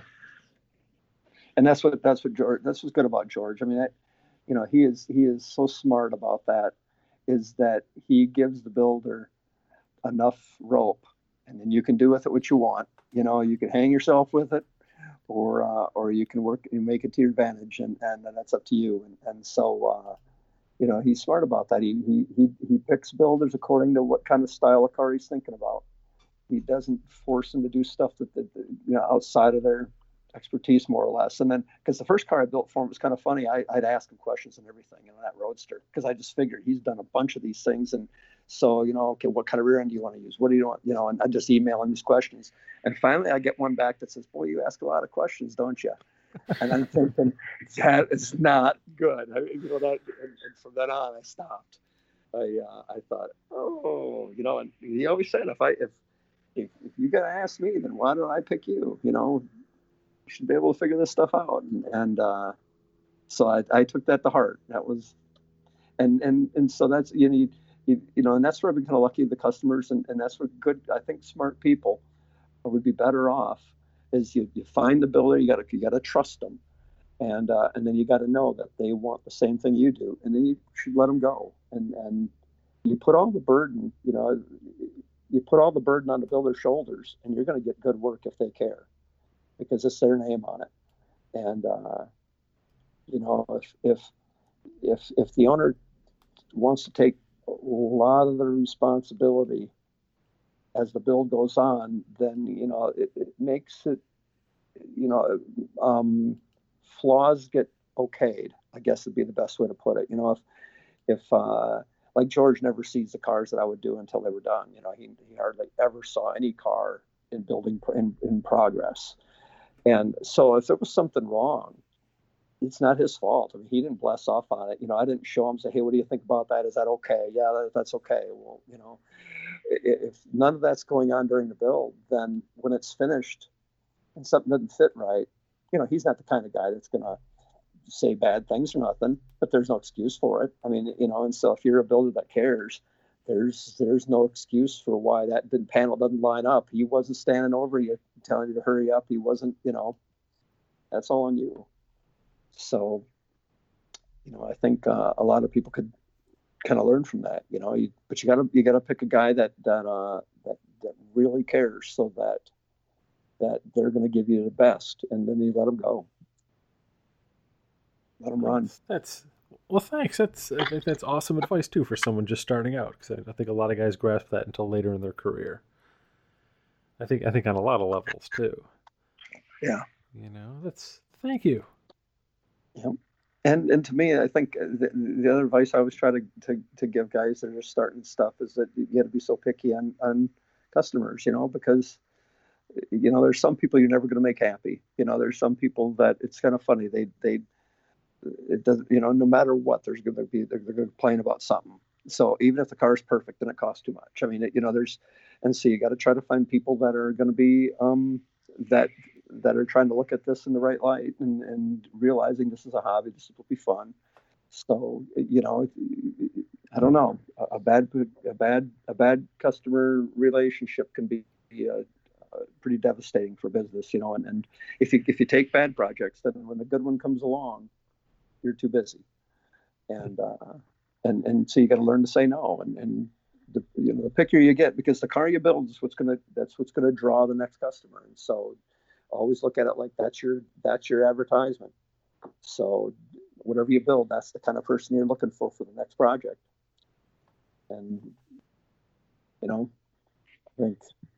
think that if you can do that, I think that really works good in the long run. One thing I wanted to ask you guys, I kind of live holed up in my shop and don't have a lot of visitors, don't talk to a lot of people about this stuff much. But I'm always thinking about costs and what cars cost and everything. And what do you, when you think about what a high dollar build is, what is that figure? What do you think when would be a considered high end? What type of car? Well, let's say a Camaro, even like a 69 Camaro, that like a Detroit Speed. I'm not talking about your ultimate crazy high end, but when you hear somebody, they're okay, that's kind of a high end car. Where do you figure that dollar figure starts? So let's say in a Camaro, 67, 89 Camaro, first gen, like super nice paint. I think once you're getting past say $200,000, you're starting to play with the big boys. Once you get past that number. Well, okay. That's the kind of number at this point, it's kind of like, I think it's like the general consensus when you get into like almost an entry level car now, on the higher end is considered like 2.25, 2.5. Okay. Which to me is crazy, because I'm a single dad. So for me, you say, what to use a high end car? I'm like $3,000. Yeah. Well, see, I'm so glad to hear you guys say that. I was always curious that, because what kills me is then you look at what you could buy for that. Yeah. I'm talking like Ferrari. So you could have a Ferrari sitting in your garage and everybody in the world would know that's an expensive car. Or you can have Camaro.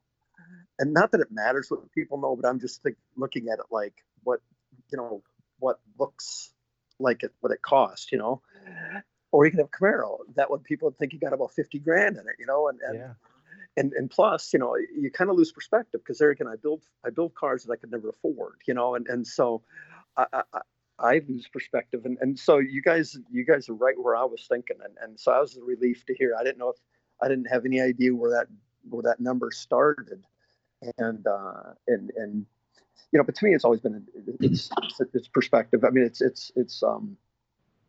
it's all relative, you know. Some people get all crazy about how much money people got in cars, but it's all relative to what you have. And so if you got a lot of money, then 200 grand is not as much. Yeah. I thank God they're out there spending the money because that's what keeps us holding the industry moving, you know. And right. Not that they're the sole people, but we need them. We need them just like we need everybody else. And so I never had any animosity towards that kind of thing.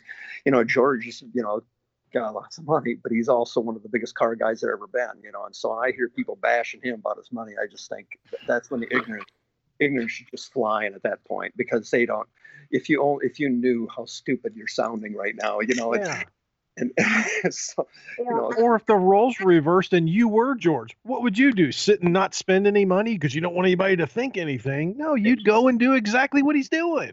Exactly. And it's not just that, too. You consider it was guys like George and a lot of the guys who were out there who kept this industry rolling through a really rough patch around 2008. Exactly.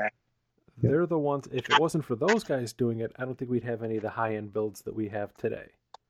Exactly. That could have died off. And that's, again, I think that goes right back to kind of earlier in the episode. We talked about having, you know, the patrons of the industry. It's those guys that do that. And again, it's the pie in the sky builds, these $1 million+ builds that give us all something to aspire to. And then at one point, think about it, probably a high-end build was, you know, I said, man, you had $100 grand into your car. How did you do that? Yeah. Remember that? I remember when stainless steel brake lines, if you had stainless steel brake lines, you hit the upper echelon. Yeah. You know, I remember because when I did that roadster, that green roadster, and I put stainless steel brake lines, I thought, oh my God, I can't believe this. I am building that kind of car, you know, and it wasn't at that level, but it was a big deal, you know, and you're right. And, you know, and in fact, when you say that, because 2008, I was building a sedan delivery for him. I just finished it. He had 23 cars going at that same time. Now, George doesn't need 23 cars. He's the first one to tell you he doesn't care about 23 cars. But he was keeping 23 shops busy, or at least had a project with them, you know, and you're exactly right. I mean, he carried a lot through a rough time. Yeah. That's the amazing part. I mean, you're pushing that hard. And, you know, and and it was a handful of guys, really. Yep. That's amazing. That's why I have a hard time. Anyone who talks smack about that, well, go out, get your own money, do what you want with it. Yeah. But the thing is there again, if you have that much money, then they bet you about, you're just writing a check. Well, okay, so serious. Let's say you all of a sudden came into a bunch of money. You're going to sit out in the garage and just piddle away at one little project at a time or something. Now, remember, you got all this money and you only have so much time. You can't buy time. Like, but you're not going to pay anybody to do anything. You're going to just, I'm sorry, that is not the case. I mean, you know, if all of a sudden landed a bunch of money, sure, I'll piddle around the shop a little bit, but I'm going to be writing checks to some other people. I don't need some, you know. And if I can pay Troy or whoever to build me something like that, we're going for it, you know. And so that's what's, you know, I thank God they're out there, you know, and you know, they do. They keep everything moving ahead. And I mean, just look at everything that Boyd did. And if it wasn't for the wealthy customers he had, I mean, where would we be today? I mean, you know, he legitimized the sport when it comes to making it okay for a guy to tell, you know, a guy with some money to tell people, I've got this hot rod over here. And that wasn't a bad thing anymore. That was a cool thing now. And thank God for that. You know, I mean, I get to do this job, and it was partly because of people like that, you know, but the thing is, it's just, you know, so, you know, I just kind of curious because to me, a couple $100,000 in a Camaro is just crazy, but I understand how it happens, but it's just, oh my God, you know, but that's what it takes if you're going to do a upper end, you know, You think you're going to do it cheap, and you find out the stuff starts adding up, and it just keeps adding, and it don't quit. And it's brutal. It's just brutal. Adam Krause helped me out. Actually, I don't like to paint any cars for me, because then I never have fun with them. So he painted that Mustang for me. And in fact, I had a different friend paint my Galaxy for me. I can never look at a car that I painted and not pick it apart. And I didn't want to pick those cars apart. I wanted to just enjoy them and have fun with them, And so, Adam did that Mustang for me, and just he's just such a great guy. And we talk, and he says his worst time of the month is every month he's got to do the invoice. You just hate it because there's so many hours, and it's so hard to justify, and you just hate handing to people the bill, but he works hard for it, and so you gotta learn to get over it, but it's still tough. Right on. It's tough on my side too. Oh, I bet. I bet. I mean, it's but artwork is so smart, because it's cheap compared to making something and making it again and making it again, and it looks bad. Pay up front, figure out what you're going to do, and make it once. And and you spend the money up front, and you save it in the long run. Exactly. And once you have somebody that's been through the rodeo a couple times, they realize that. But it's the stuff, I think the first time guy, it's probably a little harder to understand that. But that's that's smart. I like that when you post those, Brian, of the pictures of the cars that have been done, and then you start posting the stuff that you did, like on Andy's Model A and stuff, and all of a sudden you see the drawings that you did are just so cool. Well, thanks. Yeah, and I just think it's helpful for somebody who's starting a project to kind of understand what goes into it intellectually and planning wise. I think it's a helpful thing for them. And for me, it's not like an ego thing, because I hate looking back on some of the sketches. Some are so rough and loose. But it's I think it's a very important part of the project that a lot of people still overlook. And I I'm not saying it because it's something I do. And there's a lot of talented guys out there who do it as well. But it's I still think it's one of the most important parts of any project. If you can get that communication, especially between owner, builder, designer, and everything in one place, it saves a whole lot of crossed wires. Yep. And there again, you start talking about what some of these cars start costing. So then, the percentage of what you're spending on that artwork compared to the overall cost starts getting to be pretty low. It's a pretty small percentage, but it's such a huge impact.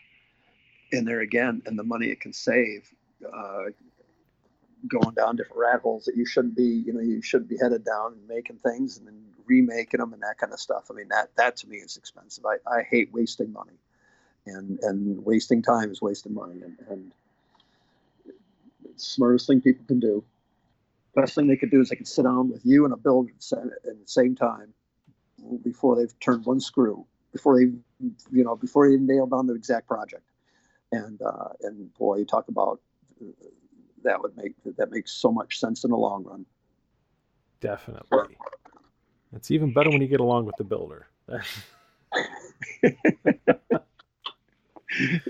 Is that tough? Is that tough for you sometimes? It's rare. I mean, I've gotten to a point where you can you get a select group of guys you can work with and work with really easily. So you get your comfort zone. Sometimes you work with a new builder, someone you've never worked with before, and there's a little bit of headbutting that goes on. They might see it one way, and it might be something you've done 40 different times on paper, and you just know it's never going to work. Yeah. So, and there becomes an ego thing. A builder might say, no, it's totally going to work this time, and they're 2/3 of the way through it in the metal phase, and, you just kind of want to go, remember this? Like, yep. Yeah, it's not going to work. Yeah, I don't want to say I told you so, but I told you so. and I hate being that guy, because I always want to push the envelope. I just want something to be the best possible thing it can be. Yep. And for me, it's a lot of understanding. With my background, I get where you're at billable hours, materials, things like that. All that's going through my head while I'm drawing. So I might approach a drawing a little bit different than someone else, where they're like, oh, we can totally put this 57 Buick grill into this 2002 Taurus, and it's going to look super bitchin'. And me, I'm going, so many levels, no. But, but I've never seen it done before. ZR1 taillights, yeah. Those are going to look great in the rear pan of a Chevy pickup truck. Yeah. Oh my God. Well, but there is something, I totally understand, because once you've thought something out, you've got enough of yourself invested in this, and you know the direction it's got to take. You can't help but kind of take it personally, or at least you want to stand your ground on where this is headed, because look, I've already thought it out. We've already figured this out, and this is what it should be, and stick with me on this. So I can see how I'd be the same way with you. I could see where it gets, you want to just say, okay, then screw it. Then I'm done. I'm out of here, because it's headed in the wrong direction, and I know where you're headed, and it's bad, and so I can see that'd be tough for you. Right on. And yeah, I mean, I always try to make it really easy, though. You and I have worked together on a couple little things, and it's so much easier when you can just talk and throw ideas back and forth. And I think that falls under, there's just you start to gain a mutual respect when you know what someone's vision is. I think you start off, you kind of feel them out a little bit. You're like, well, oh, you think that a 57 Buick grill is going to look good in that Taurus? Yeah, I'm not going to respect you that much, but I'll respect you maybe some other way. So you're kind of feeling each other out. And eventually you kind of get a flow of ideas. Things start to go back and forth. And you find a comfort zone. Yeah. I think it's probably, it's that way with any part of the business, I think. You get that way with your parts suppliers. You get that way with your client.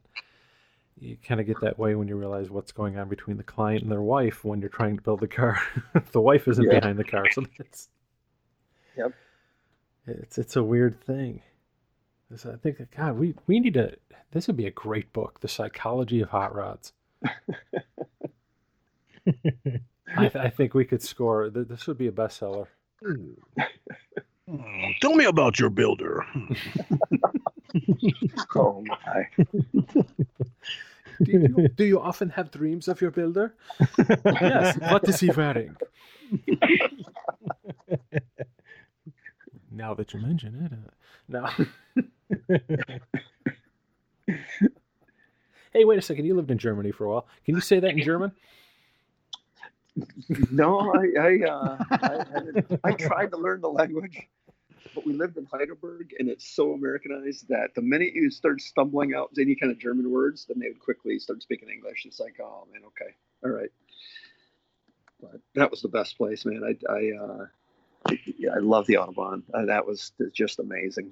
We had a little 190E Mercedes, and over there they're hot rods. They didn't have air and cruise or anything like that. They're just fast cars. And so, I mean, I love when you pull onto the Autobahn, it's just like an off ramp and on ramps like we have, here. And you'd go through the gears. I wouldn't hit fifth until I hit 100. And you are pulling on like you're pulling onto a track coming out of the pits. And it was the best. I mean, we lived 100 miles away from Switzerland, and I could make it an hour. And that was kind of bumper to bumper. I mean, there was a lot of stretches where it was really pretty tight, and we could average 100 miles an hour. Wow, it was so much fun, man. I wasn't much. I didn't really care. My wife liked to do a lot of traveling stuff. I just liked to get there, and then whenever it's time to go, let me know. And the driving part was pretty amazing. That was pretty fun. But it didn't have a shop or nothing, so that part of it drove me crazy. But yeah, the speed was crazy fun, man. God, I want to do that someday. Hey, Dave, thank you for doing this with us, man. Yeah, it was fun. Absolutely. Thanks for the invite. I enjoyed it. I hope I didn't talk you guys' ear off too bad. Oh No. Thank you, though, man. You gave us far more than that. Well, I mean, I was expecting a lot. Don't get me wrong, but man, thank you. A lot of great insight. I appreciate you opening up like that. No problem at all. Very enjoyable. That was nice. Well, awesome, sir. Thank you so much. Cool. You're welcome. Thank you. And when I go before the town board, I'm gonna express to them how the Queen Creekoids aren't nearly as bad as we think they are. Queen Creekites, oids. Queen Creek. Reminds me of the hemorrhoids, so we can go with the oids. Creakians.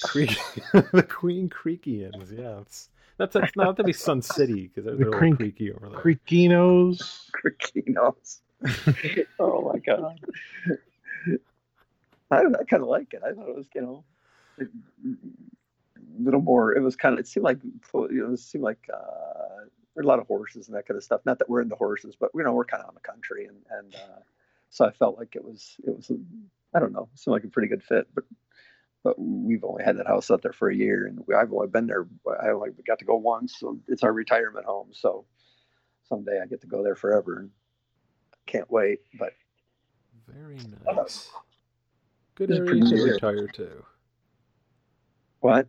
Good area to retire to. I think so. But I liked Gilbert. Gilbert's good. We lived right off of Higley and Gilbert, and right over by the high school there, and that's a nice area too. That little downtown in Gilbert's really cool. It's grown too. It's pretty nice now. I'm happy. It's a good little area, and I figure one day I'll just I'll never retire. I'll be working till the day I finally just cash in. But it's okay. Yeah. There are worse places.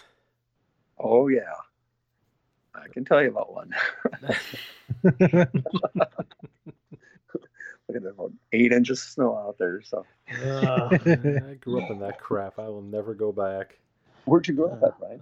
Buffalo, New York. Did you? Oh, I didn't realize that. Oh my God. Yes, if you ever say that, Brian could take a lot of abuse. That's why. Yeah. He sure likes hot wings. Oh, sorry. He loves hot wings and losing sports teams. That guy. That guy.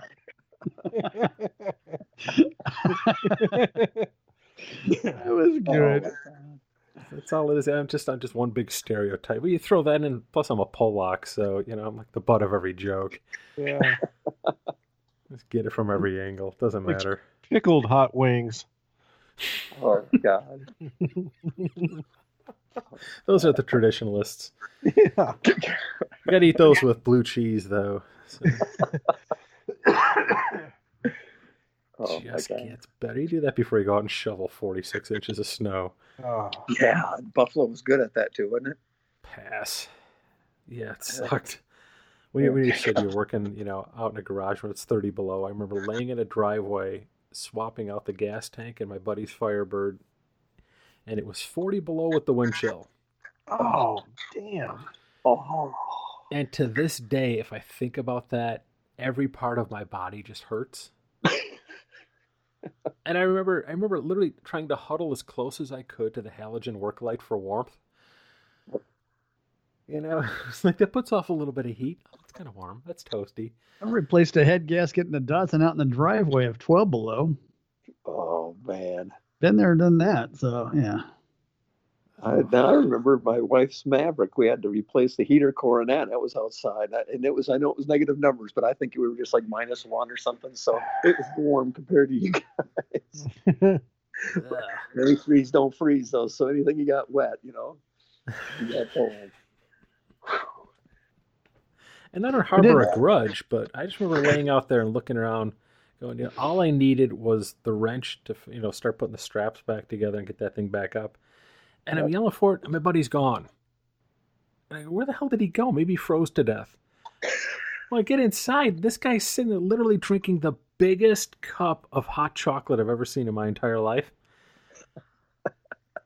I just remember standing in the doorway going, seriously? Like, literally, cells in my body have frozen to death. Yep. And I think part of me never grew back, really, to what it could have been. We'll never know. Yep. That's got personal. We're back to that again. That's why Queen Creek is looking so good.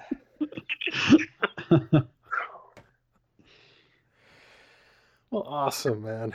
You, sir, thank you for joining us. Thank you for making this an awesome, what are we on? We're on episode 43. Holy cow. Wow. Thank cool, you for man. joining us. Well, thank you.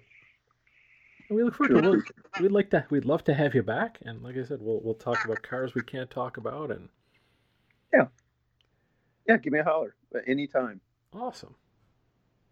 Well, thanks, Dave. Yes, absolutely. Thank you, sir. It was great. Great. No problem. Well, thank you. I really do appreciate it, guys. Awesome, man. Have a great night, sir. All right. Well, take care. You Talk too. to you, sir. All right, man. Thank you. All right, see you. Bye. Big thanks again to our guest tonight, Dave Lane of Fast Lane Rod Shop, one of the premier builders in the world, I would venture to say. Great guy. Can't say thanks enough, man. Guys, I'm kind of speechless. It was a fun show. It was a guy that I'd been wanting to talk with for a long time, and he was fantastic. Yeah, it was great. Indeed, a lot of great input from obviously not just a great builder, but obviously a guy who's run a great business and figured out a great way to do that. Yeah, I think we touched on a lot of stuff that you never really talk about in the hot rod world. Yep. Yeah. It was cool to kind of hear him talk about how he started, his influences, because he's got a certain style that, is his own. And it was really cool to hear how that all came to be. And it was awesome. Yeah. Great guy. Dude.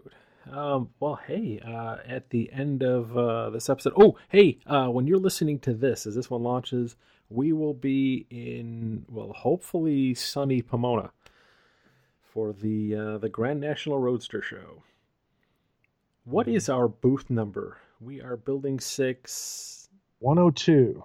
Booth 1. Right across from 10 cars that Mr. Foose is bringing in. That's right, the Chip Foose, what is it, the builder of the decade? Holy crap, dude. If you smell beef jerky, you're right next to us. That's right. Oh, yeah, because that's right. We got beef jerky, cutlery. Yeah. Some guy named Scratch who does pinstripey stuff. Roadster Shop. Roadster Shop is right down the hall. Ford Motor Company's in the same booth, in the building. Hopefully they'll bring their SEMA display. Right next to Dan Shuck, because that just seems fitting. Yeah. Yeah, Dan Or Shuck if they and turn Ford. each other's power off. Go unplug their display. but swing on by, check out our I know we're all proud of it, and for good reason. You guys did a phenomenal job putting your work into it this week and the week before, because we basically had 3 weeks to put together a full-on booth, and I would dare say that my partners in crime here, I think we pulled off something really cool. Mm-hmm. I think you guys are going to dig the booth. Yeah. Yeah, your design work and a lot of the things that Brad did too, it's really going to look awesome. I mean, nice job. Nice job. Thanks, man. And, if you get done, dude, you've done a ton of crap, dude. You've done stuff that it makes a huge difference, but you'd never really get to see it, which is sad. That's all right. But without it, you wouldn't get to see the stuff you do. Ooh. Ooh. There you go, man. But stop by, see us. We will have a plethora of stickers and other goofy crap. But swing by. We'll be recording all weekend and doing a lot of this. By that I mean recording, not sitting in silence. Yeah, we're just going to record outros all weekend. Thanks for joining us. Take 65. Hey, thanks for joining us. No, we're gonna mime every episode. Yeah, it'll be all about electric cars. It'll be awesome. Some real out of the box thinking. I'm done. On that note, thanks again, Dave, for joining us tonight. Thank you, our listeners, for listening to us and supporting this mess. And hope to see you guys at the show. At the end of episode 43, I am a much more ventilated Brian. I'm a very subtly chopped Brad. And I'm still Alex. You guys keep stealing my idea. We didn't come out and say I'm Next a time I'm small going window first. Alex.